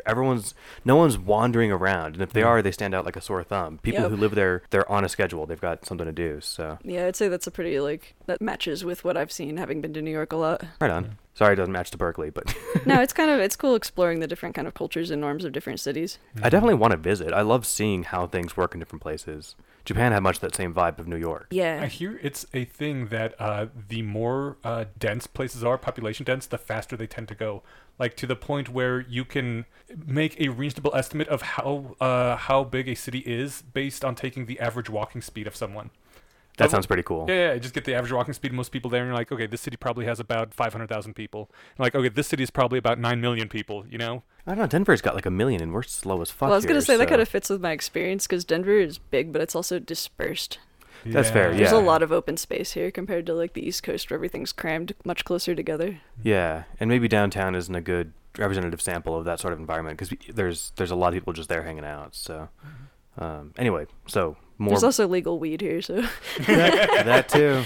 it slows people down a That little. slows people down. Yeah, let's see. The other downsides to Berkeley, there's the allergens, especially mold. Also, everything catches on fire sometimes, which was the original reason that my partner moved away from Berkeley, because everything was on fire for a while. All of their stuff or just the state? Just like at the state. But remember those pictures of like sky being brown and people having to have respirators. Yeah, there's yeah. people that like have just gas masks, like little respirators that like that's just a normal thing. Like, oh yeah, in case everything catches on fire. And you got to pay a premium to live there. Yep. All right. And there's plenty of tech jobs, but if that's not your field, you might have a harder time making a good enough living to afford it there. So, pros and cons. That's kind of all I had to say about that, unless y'all had any more questions. Were you recognized by anyone? One person. I did actually like throw up a little message on the subreddit before leaving, but I don't know how many people saw. But I was just randomly recognized at somebody's house that was like, "Hey, I know your voice." That's so fun. Yeah. I guess I can use one person's name. Shout out to Kara. Sweet. That like kind of made my trip. Cool. So Kara's an actual human who listens to the Yes. podcast. At least one of them. All right. High five. She's doing an air high five. He high fived himself. This is very important to me. I wasn't close enough. You just sat there. Oh, I thought you were trying to high five like the listener in imaginary space. Oh, no, I was trying to high five you. I misunderstood that entirely. High five to the listener, too, though. Cool. Alrighty. All right. So unless y'all have any more questions, we should talk about Less Wrong posts. We got that last little section here that I think is interesting about starting your own local group house. Yeah, Or do you I wanna didn't save really this fill for- this out. We'll save it for a bigger thing Yeah. next time. The one thing that I do think that you had a bullet point in here about look up laws in your area. Maybe it's just Fort Collins, but I think is it Colorado U+2? Is that the rule, or is that just Fort Collins? I don't know what you're talking about. So they've got and it's maybe a hard law, maybe it's a guideline, but there are people who enforce it fairly strictly because it's a college town. So like there's a big problem with people trying to usurp the inflated pricing of renting there by doing kind of a group home idea where it's like, hey, it's a 3-bedroom, we can fit 6 in here. But they 2 people bedroom? huh? 2 people per bedroom? Right, Yeah, I yeah. can see that. But they're pretty tough about if it's you and 2 unrelated people. More than that, you can't have that in a house. Oh, yeah, there are places with stupid laws like that. I remember there was this whole legal battle about a poly family that were, I think, 5 adults and 7 kids or Oh, something. yeah. I think I and heard they about got that. kicked out of their house because they weren't related enough for some shit. I think I heard about that from you. Yeah, Okay. they talked about that on the poly episode Okay, way okay. back when. Yeah. And I can't remember what state that was in, but I imagine that might have been more motivated against their lifestyle or something than it. Although it could be just maybe they leaned back on the stupid laws, but Yeah. Yeah. I But doubt. that's still a stupid bullshit law. Yeah, I mean, if they were all like grandparents and aunts and uncles and nephews, they could live there, but not if you're not related. What the fuck is that? and I think that's weird. Like that. I think any law. Well, I'll have to think of some counterexamples, but blanketly, where if you have to pass a DNA test for like the law not to apply to you or to apply to you, that sounds Yeah. like a weird law, right? Yeah, yeah. So I wonder how they enforce that. Like, do they actually make you get a DNA test? I mean, I guess they look at your ID or whatever, but like, can't you just be like, this is my brother and my other brother? in college towns they enforce it. I mean, they profile houses. It's common for poor college kids for some stupid reason, which I did, to use tie-dye blankets as curtains instead of curtains, so they could drive by and be like, oh, college house. Yeah. Well, because it's cheap. Yeah, and it looked cool. And when you're I think 19, that's you don't care. probably where some of the stigma comes from with like, a bunch of like teenagers or 20-somethings trashing a place and lowering the property values of their neighbors, but that's a whole thing. I've raised the property value with that shitty apartment, but I see the point. Yeah, I knew people who they did 5 or 6 guys in a house, and they were all unrelated, and they definitely lowered the property value of that place. So Right. it happens. Okay. But yeah, all right. Well, thank you for sharing that with us. Yeah, that was You're really welcome. cool. That was really interesting, and I hope to go visit too someday. All of my long digressions about things that weren't related to it weren't because I wasn't interested, just because I didn't have anything like to add about it. But Yeah, that no, sounds- I think it's fine. I get anxious if I'm the only one talking for a long period of time. And that's how conversations work anyway, right? yeah, You throw in your own related experience. but it definitely it amped up both of my like excitement to visit the area and my trepidation about staying there. Actually, like I would have to I'd probably just stay in a hotel. Like I can't imagine. I mean, unless there was a if I didn't have a bedroom with a door, I couldn't handle it. I mean, Reach has bedrooms with doors. You just might be sharing it with like one other person. If I didn't have a bedroom. Okay. Yeah. I mean, I guess if it was, so when I stayed in Japan, we stayed at Airbnbs, and that was the 3 people that I knew. Mhm. Well, I guess one that I knew, and I trusted his judgment over the other 2 people that were there, and I got to know them. But it was, I mean, and I know I'm probably not sleeping next to somebody who's going to rob me or something. But my inner ape doesn't know that. It's just like a high trust culture, I would say. People kind of just were leaving their laptops and cell phones and shit around. like- Totally. No, and I have no. It's not like an intellectual, like a thought out concern of mine. Like, oh, I should be worried about my stuff. It's just like this is my space. But no, I guess we're sharing it now. Okay, yeah.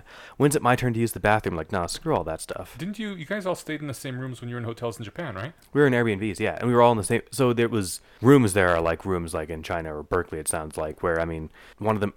But There was was it okay sleeping in the same room as other people there? It was fine for a vacation. Okay, okay. I couldn't live like that. I don't think. I Well, mean, you can visit Berkeley as a vacation. exactly. Yeah, that's what I'm saying. So it sounds fun, but I don't think I could do a 2-month stint out there. It would be a weekend and see how it goes, or a few Yeah. days. That sounds Ooh, fun. Maybe we could do a live broadcast from Berkeley. All right. That would be pretty fun. Yeah. That- Especially if we lined it up with like the summer solstice event or, something cool going on there. Mhm. This is the nerdiest idea I've had probably this year. We could do a recording at Reach as like a coordinated event Ooh, and do Yeah. audience interaction stuff Oh, that would be sweet. and get all 2 people to show up. That'd be fun. I could get more than 2. Cool. At least 3 people would show up. I know some the people 3 that of would us. definitely show up. Yeah. All right. That sounds fun. Cool. Yeah, we can dive on to the... Let's run posts. Sounds good. All right. On that note, while we're transitioning, after our last recording, I went back and Brian Dunning was doing like a live Skeptoid chat with like listeners or with, supporters. So it was fun. limited, and it was on YouTube, and people could do comments and he'd respond to those, and that was the whole point. And he did that for like 2 or 3 hours. I thought that'd be a lot of fun. Do you have any inclination to do that? That would be really fun, yeah. Okay, because I think that sounds like a great idea. Yeah, I would dig that. And then we can decide if we want to do it for everybody for the first one or just for patrons for the first one. I think patrons only would be great, but we have only, a few dozen, and I bet their time zones don't match up with ours, so we might be there with 6 or 7 people, but that sounds fine. Yeah, if we that sounds could good to you guys. see how much interest there is, too, and try to coordinate Okay. a time that works for most people. Do you want me to plug that into the episode before we move on to the... Yes. Less Wrong Should chat? we like maybe do some kind of a date first? I'm just thinking we can float the idea, and we can... Yeah, we- okay, yeah. Then So yeah. let's foster interest. Or do you want to leave all that chat in and people can hear about it, or should we make it more We can leave organized? this chat in. All right. This can be the advertisement. That's right. So that was our really fun advertisement for this is something I want to do too. I think that'd be a lot of fun, and we could all gather around a webcam, or maybe we could even do individual webcams at home or something. And God, then and they're going to have to see our faces. yeah, exactly. Oh, That's part of the fun. no. All right. We got to wait until after I've finished my renovations and I get a haircut, though. I think your hair looks great. I noticed it when I walked in, and I almost never noticed hair. I noticed yours too, and it looks great. Thank So you. maybe it's just hanging out with Rachel and her hair. I can't leave the house with Rachel without her getting compliments, Mm. which is great. Yeah. I love it. I'm stoked for her. Stevie, your hair's But- cool, too. Thank you. No, it's not. I got a haircut today, and it's not what I was going for, but I don't know what I was going for. So It looks entirely fine. I left Yeah. unhappy, but not unhappy. Aw. I left less than perfectly satisfied. Okay. I don't really care though. Yeah. I can looks almost never. good. I can almost never see it, so I don't really care. As long as it's just, as long as it's not touching my face and tickling my ears. Anyway, yeah. So I think it'd be fun to do a audience live chat one night in the next couple months or something. We'll find a date and set something up.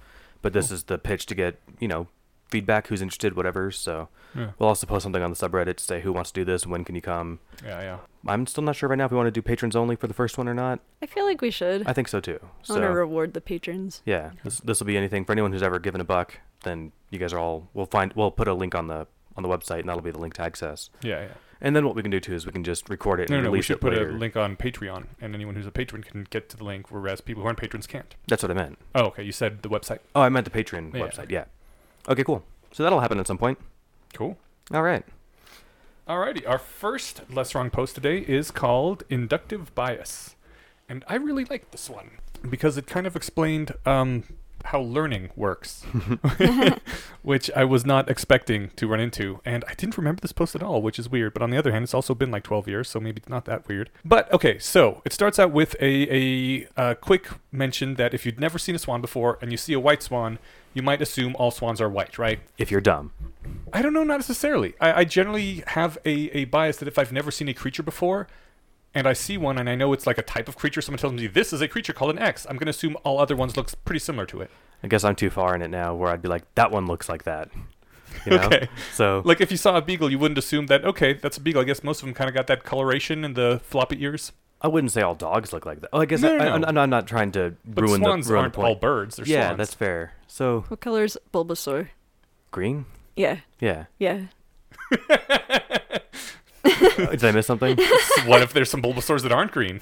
Oh, because they're shiny Bulbasaurs. Yeah. Okay. All right. Okay. Yeah. Fair point. So I guess the point that he's making though, that in the next sentence is that this is how a narrowly defined learning system might work. Yeah. But it has the implicit prior of all of them are the same. Right. Right. Or there could be one that you tell it there's a white swan, that's great, doesn't make any assumptions at all, which also isn't. Is the same as like not learning anything about swans then. Yeah. Yeah. Okay. Cool. So it goes on to the more in-depth case of consider a case of an urn filled with red and white balls from which we are to sample without replacement. I might have prior info that the urn contains 5 red and 5 white balls. Or I might have prior info that a random number was selected between 0 and 1, and this number was then used as a fixed probability to independently generate a series of 10 balls. In either case, I will estimate 50% probability that the first ball is red, 50% probability that the second ball is red, etc., which you might foolishly think indicated the same prior belief. But, while the marginal probabilities on each round are equivalent, the probabilities over sequences are different. In the first one, if I see 3 red balls initially, I'll estimate a probability of 2 out of 7 that the next ball will be red. In the second case, if I see 3 balls initially, I will estimate a 4/5 chance that the next ball will be red. Because he doesn't say this, but I'm assuming we're all supposed to infer that that means there was probably a very high number close to 1 deciding, the percentage of red balls in there. If you've pulled out 3 red balls in a row, that's a good indication it's probably most of the balls are red. In both cases, we refine our future guesses based on past data, but in opposite directions, which demonstrates the importance of prior information, which I'd never really considered before, but really puts into perspective how important it is, the prior information you have when you're learning things. Yeah. Okay, so then I've been talking for a while, I'm sorry. No, it's all good. Suppose that your prior info about the urn is that a monkey tosses balls into the urn, selecting red balls with 1/4 probability and white balls with 3/4 probability. Each ball selected independently. The urn contains 10 balls, and we sample without replacement. Suppose that the first 3 you see are red. What is the probability of seeing a red ball on the 4th round?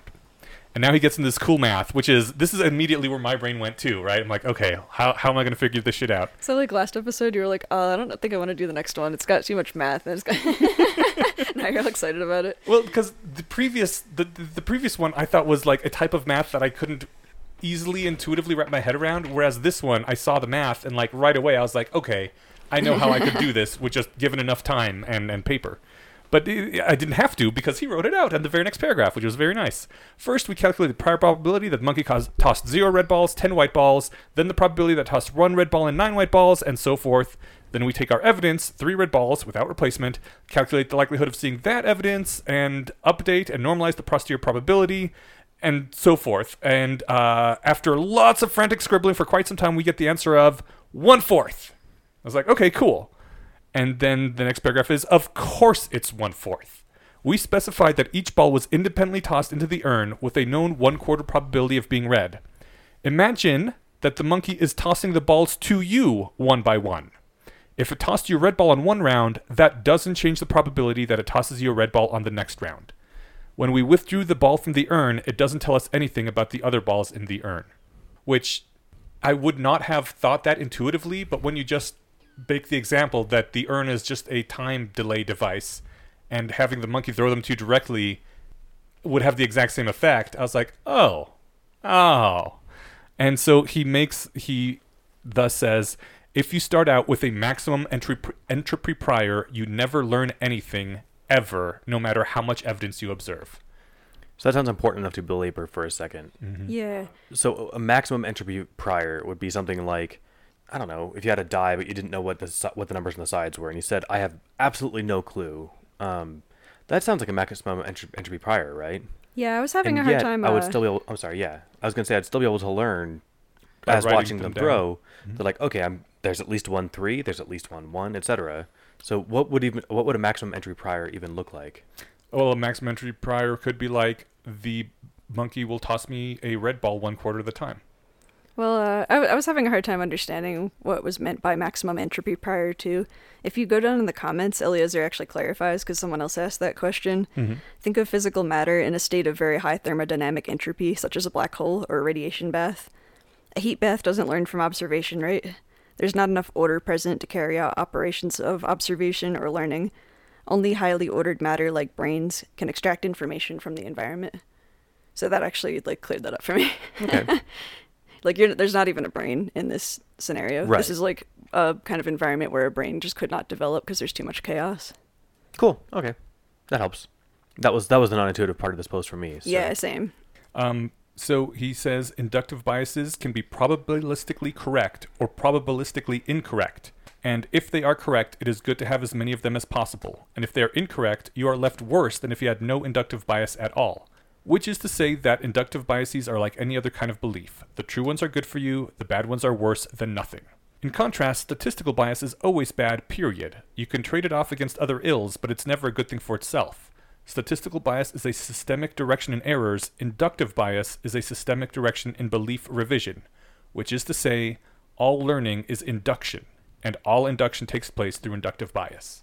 There's one last thing. Which I thought... Oh, go ahead. No, please. Well, I'd never heard learning put in quite that way before, but I mean, that's basically what learning is, right? It's seeing data mounting over and over and deducing from that data what the pattern is behind it or what you can figure out from it. And you have to have a bias in some direction. Like if you see an animal, there's some bias that the same type of animal will have something in common with that animal, right?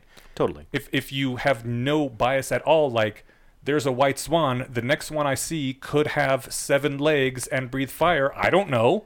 I cannot assume anything from the swan I've seen before. And then you know fuck all about swans, and then no matter how many more swans you see, if you're not updating, then yeah, everything stays crazy like that. Well, even if you are updating, it doesn't matter. Just because one swan is white and has wings doesn't mean that the other swan doesn't have teeth and be green. That's what I meant. Yeah, if you're not updating with inductive With some conclusions, sort of bias. yeah. Yeah. So Like the bias in this case is that similar animals will be similar. yeah, I like the word like updating based on your priors rather than the word bias.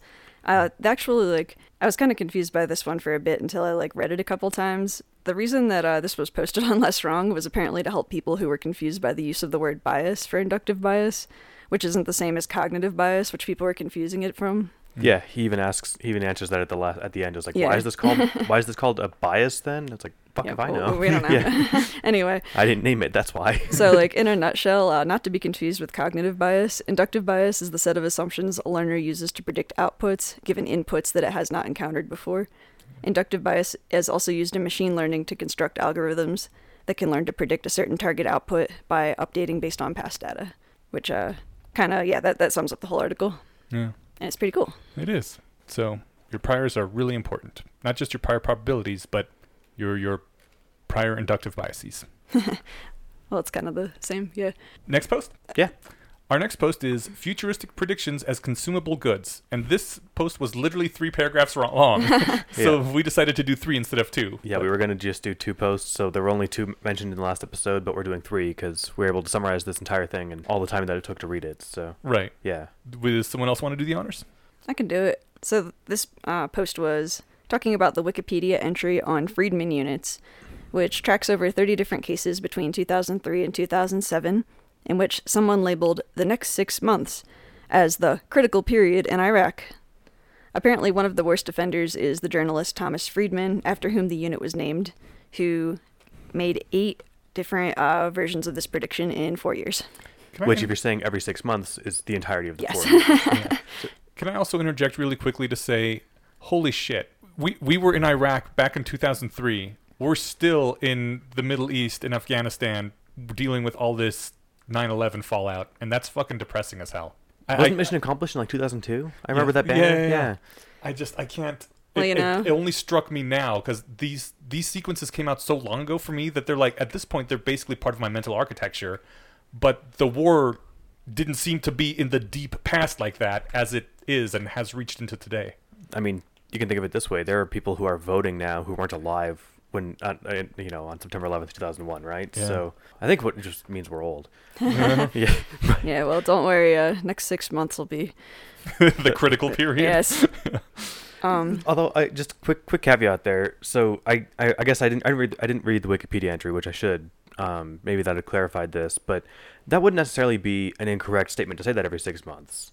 You know, the next 6 months could be the most critical every time. But if you keep saying it, that kind of means you know nothing. It could be that they're most critical so far, but that's not the prediction. They could say this is the most important 6 months. Yeah. This is going to determine the outcome, the next 6 months. Yeah. It's like how you keep hearing, we're going to have nanotech in the next 5 to 10 years.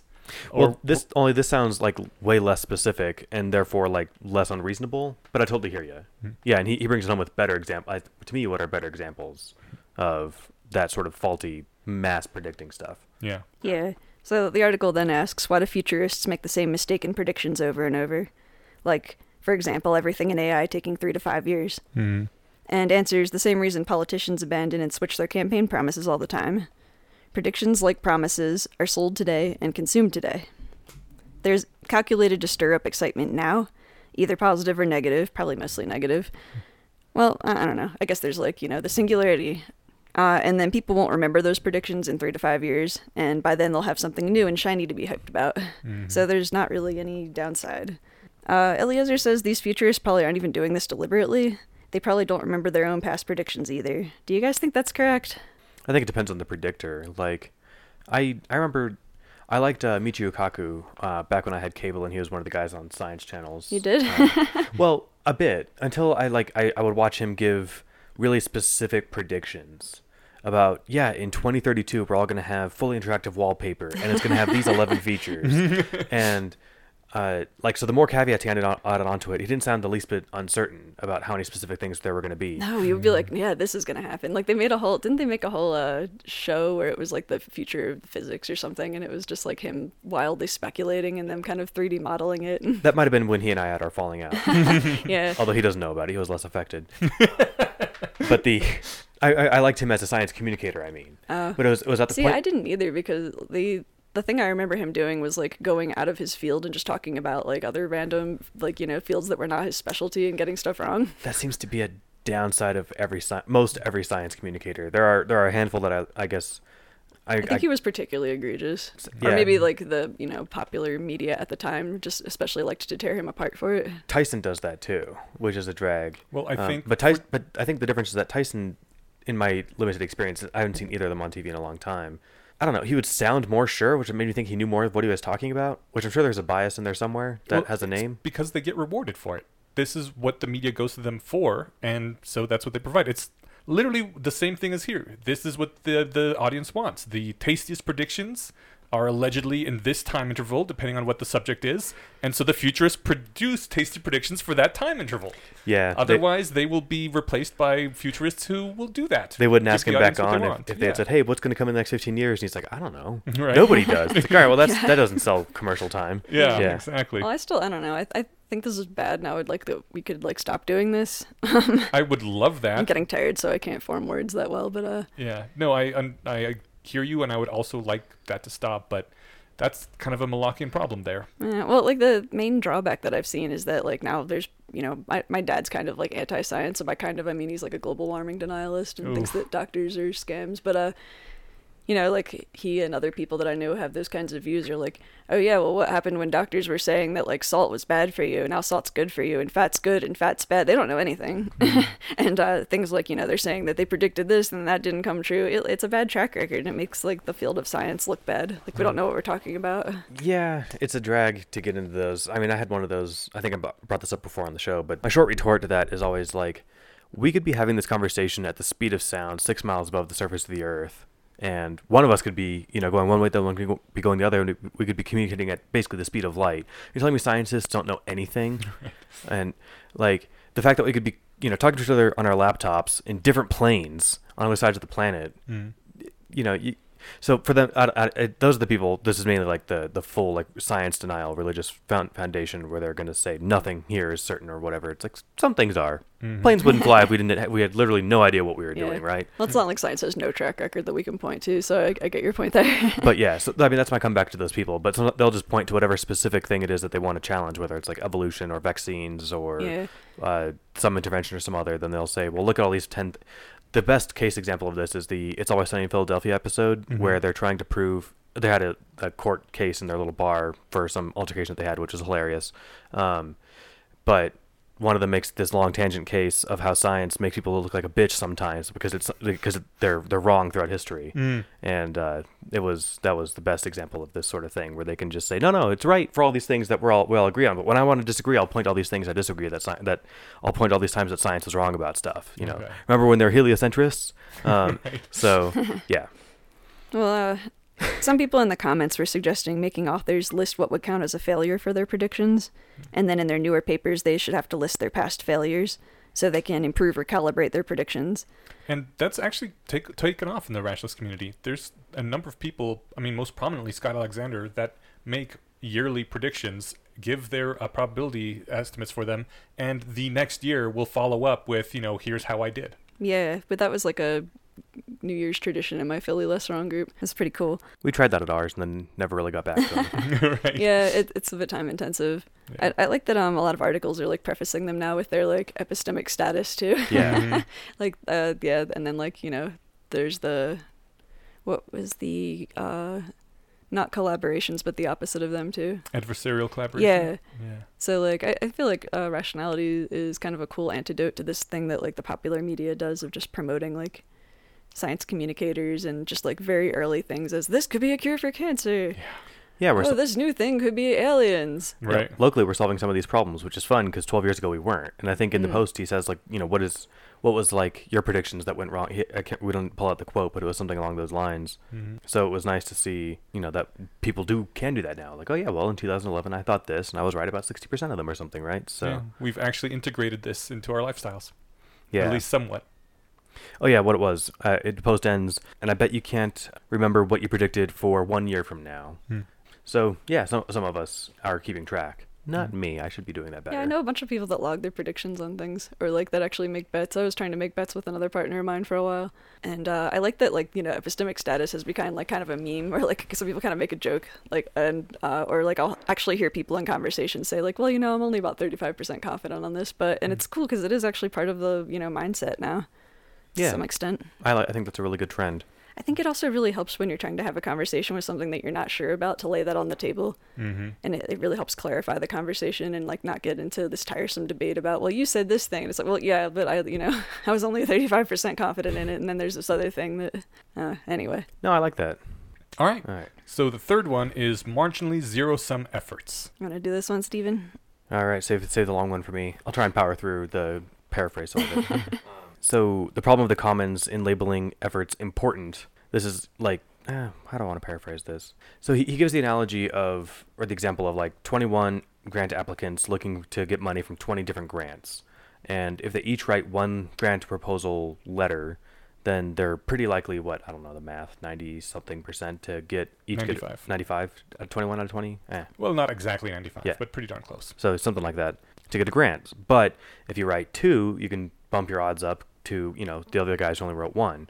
So apparently this is an actual problem that goes crazy where people are writing grant proposals nonstop to try and get funding or keep funding going because they're not sure if it's going to dry up or whatever. And it's kind of like, I guess he doesn't make this comparison, but I am like akin to the problem of like when you're running for re-election. So like the last 2 years of your first term as president is just like constantly campaigning again. So like you can't even do your job because you're busy asking to keep doing your job. Yeah. So that's a similar problem here. Although it's less of a commons problem because it's just your problem, but still, it's a lost effort to like, can't I be doing the thing I'd like to be doing? No, because I got to keep asking people if I can keep doing it. Right. And it's kind of, every, I don't remember if this is a Less Wrong post or where, but the every cause wants to be a cult thing.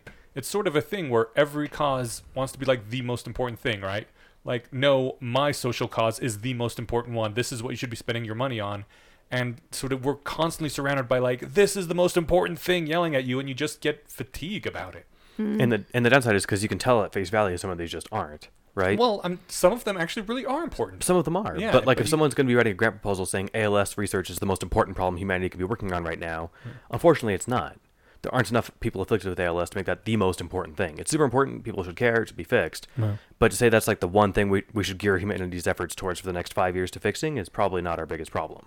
But to say that, to preface your grant proposal with that, saying, I know this isn't like the world's biggest deal, but can you give us some money? Right. So that's where that inflation comes from, right? Yeah. You've got to play up what you're working on to say this is actually super, super important. And he says that that's why he uses the term marginal zero sum, because there's a marginal return to the individual on additional efforts. Because the one guy who writes 3 proposals when everyone else is writing 1 is probably pretty sure to get it, but there's no marginal return to the group. If there's 20 grants, 20 get funded, and if there's 2,000 grants, still 20 get funded. So everyone would be better off if everyone agreed to write only 1, but the rewards for writing 2 or 3 is huge, so everyone cheats. Yeah. Same reason that, this is where the Brian Kaplan link came from. Right. Yeah. Same reason that the kids never coordinate to only do half the studying. This made me think of a really good example of arms races in evolution that was in Richard Dawkins' book, The Greatest Show on Earth. And he's like, you ever like been out in a field and you see a gigantic tree just, standing there getting shade, and all this enormous effort went into building this gigantic trunk to make it huge when it could be flourishing with way less effort if it was really close to the ground. So what the hell's going on here? Well, the natural environment of the tree is around other trees. So it's competing with other trees to like steal their sun and keep them in the shade, right? Yeah. And so the human example that many of us have been to, if you're at like at a concert or a sporting event, the person in front of you stands up to get a better view.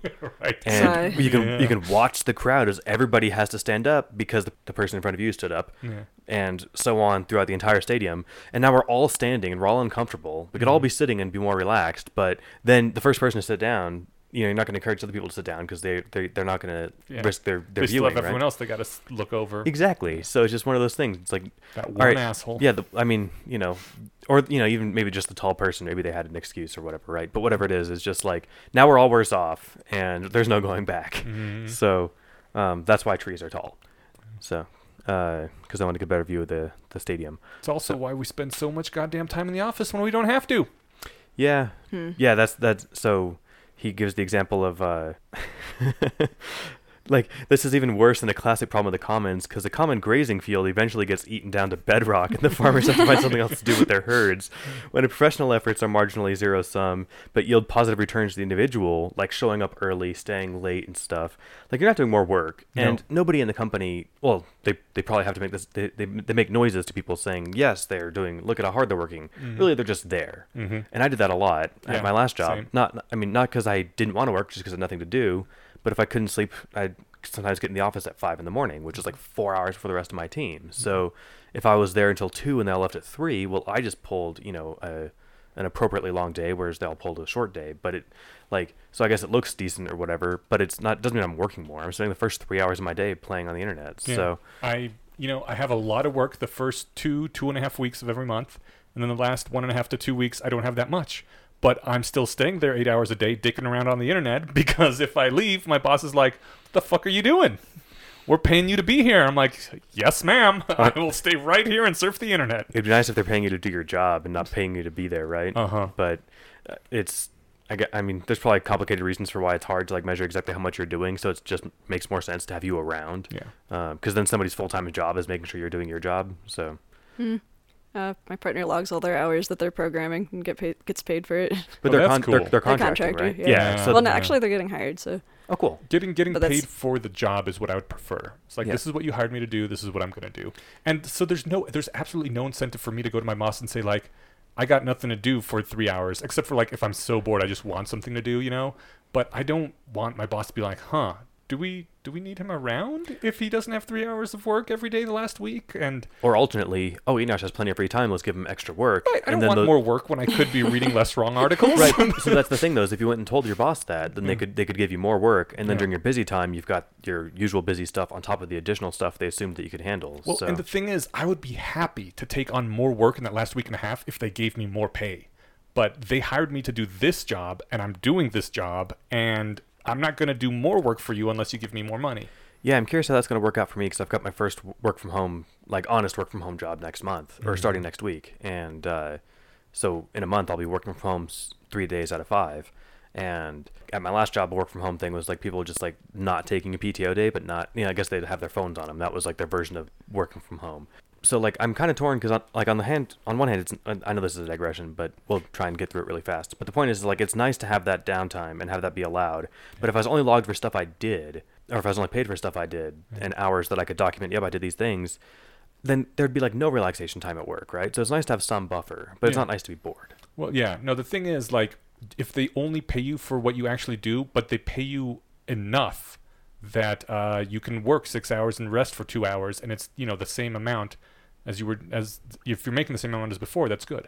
Like, that incentivizes people to be fast and do their job quickly and efficiently. Oh yeah, I can imagine myself just working, 3 15-hour days a week and having a 5-day weekend. Yeah. We only got 15 minutes left before Just has to run, so do we want to quickly move on to some listener feedback? Yes, I will just point out that we're going to link to that Brian Kaplan essay that talked about the kind of a commons problem / prisoner's dilemma in his classroom that we talked about at the beginning of the episode. So Yeah. we'll share that in there. Our less strong posts in 2 weeks will be priors as mathematical objects, lotteries, a waste of hope, and new improved lottery. And we'll link to all those on the website, The Bayesian Conspiracy. Sounds fun. And before we dive into any of the feedback we have time for, we do always have time to thank one of our patrons every episode. So Yes. this episode, we've got Rickard. Thank you so much for your support. As you know, as you hear every episode, it means a lot, but especially you, Rickard, really. Yeah. This This week, you in particular are awesome. yes, that's right. Thanks for everything you do, keeping the lights on and keeping us all the stuff. Keeping us in coffee and Soylent. I hope it doesn't sound less sincere, the fact that I say the same thing every time, but it really is. From the bottom of our hearts, it means a lot. Yeah, thank you, Rickard. We appreciate you. Okay, hitting a few feedbacks quickly so we don't have the big build-up like we did before. The Great Nick says, seems as appropriate as anywhere, but a few episodes ago you had a discussion of ego depletion. And Stephen made a good joke of, sorry I cheated on my wife, but Jeff brought in donuts at work.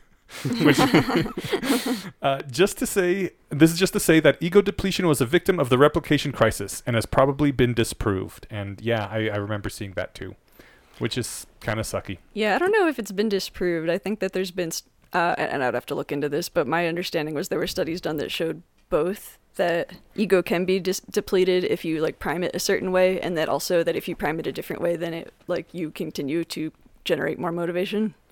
Yeah, and I think there's a lot of mitigating factors. I think so. I think I'm not a scientist, especially not in this area, but I think I'd be surprised to learn that there was no such thing sort of like that. Mm. Like After there's a while, you definitely just get something. tired. There's definitely something that like you burn up energy being tempted. You know, that's why anyone who's had an issue like getting over drugs, one of the best ways to get over it is to not be around it. Yeah, because being around it is it's not it's some ego depletion, some habit stuff, whatever it is. It's just that environment takes effort to keep resisting. And if you're not in that environment, then it takes less effort to resist it, right? But it might not directly translate into I resisted having donuts, so now I can't resist cheating on my wife. Yes, that sounds fair. There was also one that I wanted to throw in here. One of the let's see, Oren MN on Reddit asked us to discuss how Godlord Kahneman himself said that he's not optimistic about our ability to overcome bias. So did you guys listen to him on Sam Harris's podcast? I did. I didn't. Can you summarize it? So his summary was just Harris had him on. Harris has read Rationality AI to Zombies, and he's aware of all this. And I think we discussed in that Reddit thread that I sort of assumed Kahneman was aware of it. Like somebody probably would have told him at some point, there's this whole thing, right? Well, so I'm assuming he's aware of the community. Yeah, but he's done a lot of his own research into the actual overcoming of biases and such. Yeah, so I guess I wasn't sure if Kahneman's comment was discussing the rationalist community or he was discussing the state of the research. I think he was just discussing human malleability in general, and he did not seem very optimistic. Yeah, so I don't have a lot to say about that. I think, in my opinion, Kahneman's opinion is probably somewhat colored by the fact that he is resistant to change himself, and really all humans are resistant to change, but I think just being like, this is a bias we must overcome is a wrong way of doing things, and putting in structures of support in society to lean people in a direction is a much more efficient way of doing things. Like 300 years ago, not having slaves was really hard, to the point that even people who were really against slavery didn't get rid of their own slaves in their lifetime. And if you did, you were like a paragon of virtue, right?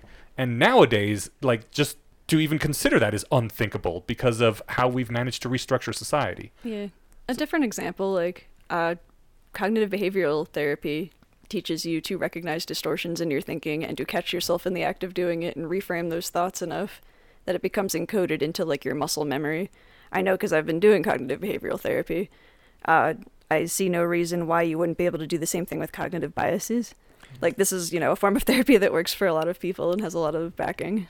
I'm inclined to agree. I think that's why we're here. If we didn't believe there's anything to this, we wouldn't be hanging out talking about it. Right. I don't know what Kahneman would say. It could be that maybe he would be sardonically say that we're deluding ourselves. That's what I was going to say. It's like now you have this clever vocabulary to describe, all the ways that you think you're better, but really you're all just sophisticated arguers. I don't think he's that pessimistic about it, but that could be. So he might even say you guys are just deluding yourselves. You've always secretly wanted to be this like rational, better, smarter than everyone else person, and this is how you think that you're accomplishing it. I don't know, maybe. That's like a weird free will thing where it's like, right. Maybe we did all just want to be rational anyway, and we kind of all found each other and then made this community. I don't know, like which came first, but I definitely think there's something to at least sharing the ideas, even if all the people in the community were people that would have gravitated towards the same kind of thing anyway. Like now we've kind of all found each other and have much cooler things to talk about and work on because of it. That just occurred to me being like the best part of working for like a rationalist company. It did when we talked about that was a thing in Berkeley. My initial thought would be like, oh man, that'd be just like kind of cringy, like people just sitting there, with like comparing, like whatever, like the very subtle art of like not wearing your beliefs as attire, like in the form of like laptop stickers or something. But So I was thinking like they'd be like trying to outcompete themselves like on their less wrong nerdiness, like in a way that wasn't like obvious. But Right. no, I think one awesome perk is that like, no, we're actually like, we have all the virtues instilled like into the company in a way that's not just a meaningless value statement from the company. Like we're actually trying to do these things right. I understand they communicate really well. That sounds fantastic. So yeah, maybe Kahneman wasn't playing that part up enough when in his analysis that like doing this by yourself might be harder than doing it, or it's probably definitely harder than doing it in groups. So it might be more futile or something. But doing it in a group, having an environment that fosters that sort of stuff and other people to call you out when you're falling short, that sounds crazy valuable. So, and I think more fruitful. You pulled out one here I want to just touch really quickly. In the last episode, I had said that there probably aren't kids listening to this. Yes. Apparently somebody's been listening. Messy Carpenter wrote on our subreddit that they've been listening to the podcast since they were 12. Which, holy shit, blew my mind. Yeah, I didn't know that there were children. I mean, our first dozen episodes probably weren't meant for 12-year-olds. Stephen, we are doing our part to help corrupt the youth of America. All High right. five. High five. I'll hit that. Or corrupt/help. Is it corruption if you like If it's to our side of the force, it is always corruption. corrupting them with the light? Yes. Cool. So that's interesting. Thanks for letting us know. I would never have guessed that. Yeah. Maybe because I don't think podcasts were invented till I was like 16 or 17. So, Yeah, it's a good point. but that's cool. All right. That's really cool. I guess share these We're at all school. just sitting Yeah. here in awe right now. Yeah. Just picturing somebody at junior high like trying to share a podcast with a friend, and I was the only person I knew What in would high they school. do? Tap their phones together? I would have loved if there was like stuff like this available when I was 12. Like reading Methods of Rationality would have been really cool. Yeah. That would have been fun. Yeah, like I think people our age were reading Ender's Game alone. Mhm. Yeah, my version of that was listening to podcasts and having nobody to discuss them with, and even feeling really uncomfortable telling people to listen to podcasts because there weren't like popular ones out yet. So Okay. Yeah, what's a podcast? yeah, and I had Is to it like try and an explain. internet and- radio station. yeah, and then it was like, oh, okay, so it's like what's like some science thing, like Skeptoid. I've been listening to that mostly every week since it came out like 11 years ago, maybe 11 or 12, and it was. I felt uncomfortable talking about it to people, so I don't know. I don't have any advice for children. If anything like that comes up, if I think of anything good advice for children, I will dish it out. My advice is stay cool. Stay cool, man. Be Yeah. excellent to each other. Right. Oh, they, don't get, party on, dude. they don't get these references. Oh, everyone gets that reference. I didn't see Wayne's World until like last Bill year. and Ted, dude. No, the party on. Was No. Was Bill and Ted's philosophy is be excellent to each other and party on, dudes. I was thinking Party on Garth was Wayne's World. Yeah. Okay, Okay, they were very similar. I saw Yeah. Bill and Ted's Excellent Adventure 2 or 3 years ago. Okay. So yeah, I wouldn't have got it. When I was also 12. only just saw that recently because Inuyasha lent it to me. So Oh, all right. It's a great movie and has some of the best time travel in Hollywood, I think. They are making a new one.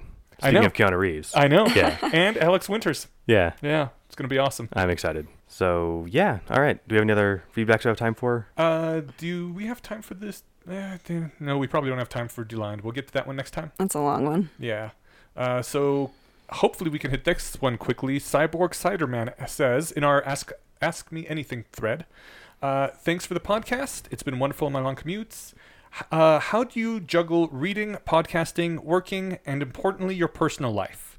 Resting? What's your secret? That's for you. That's for shit.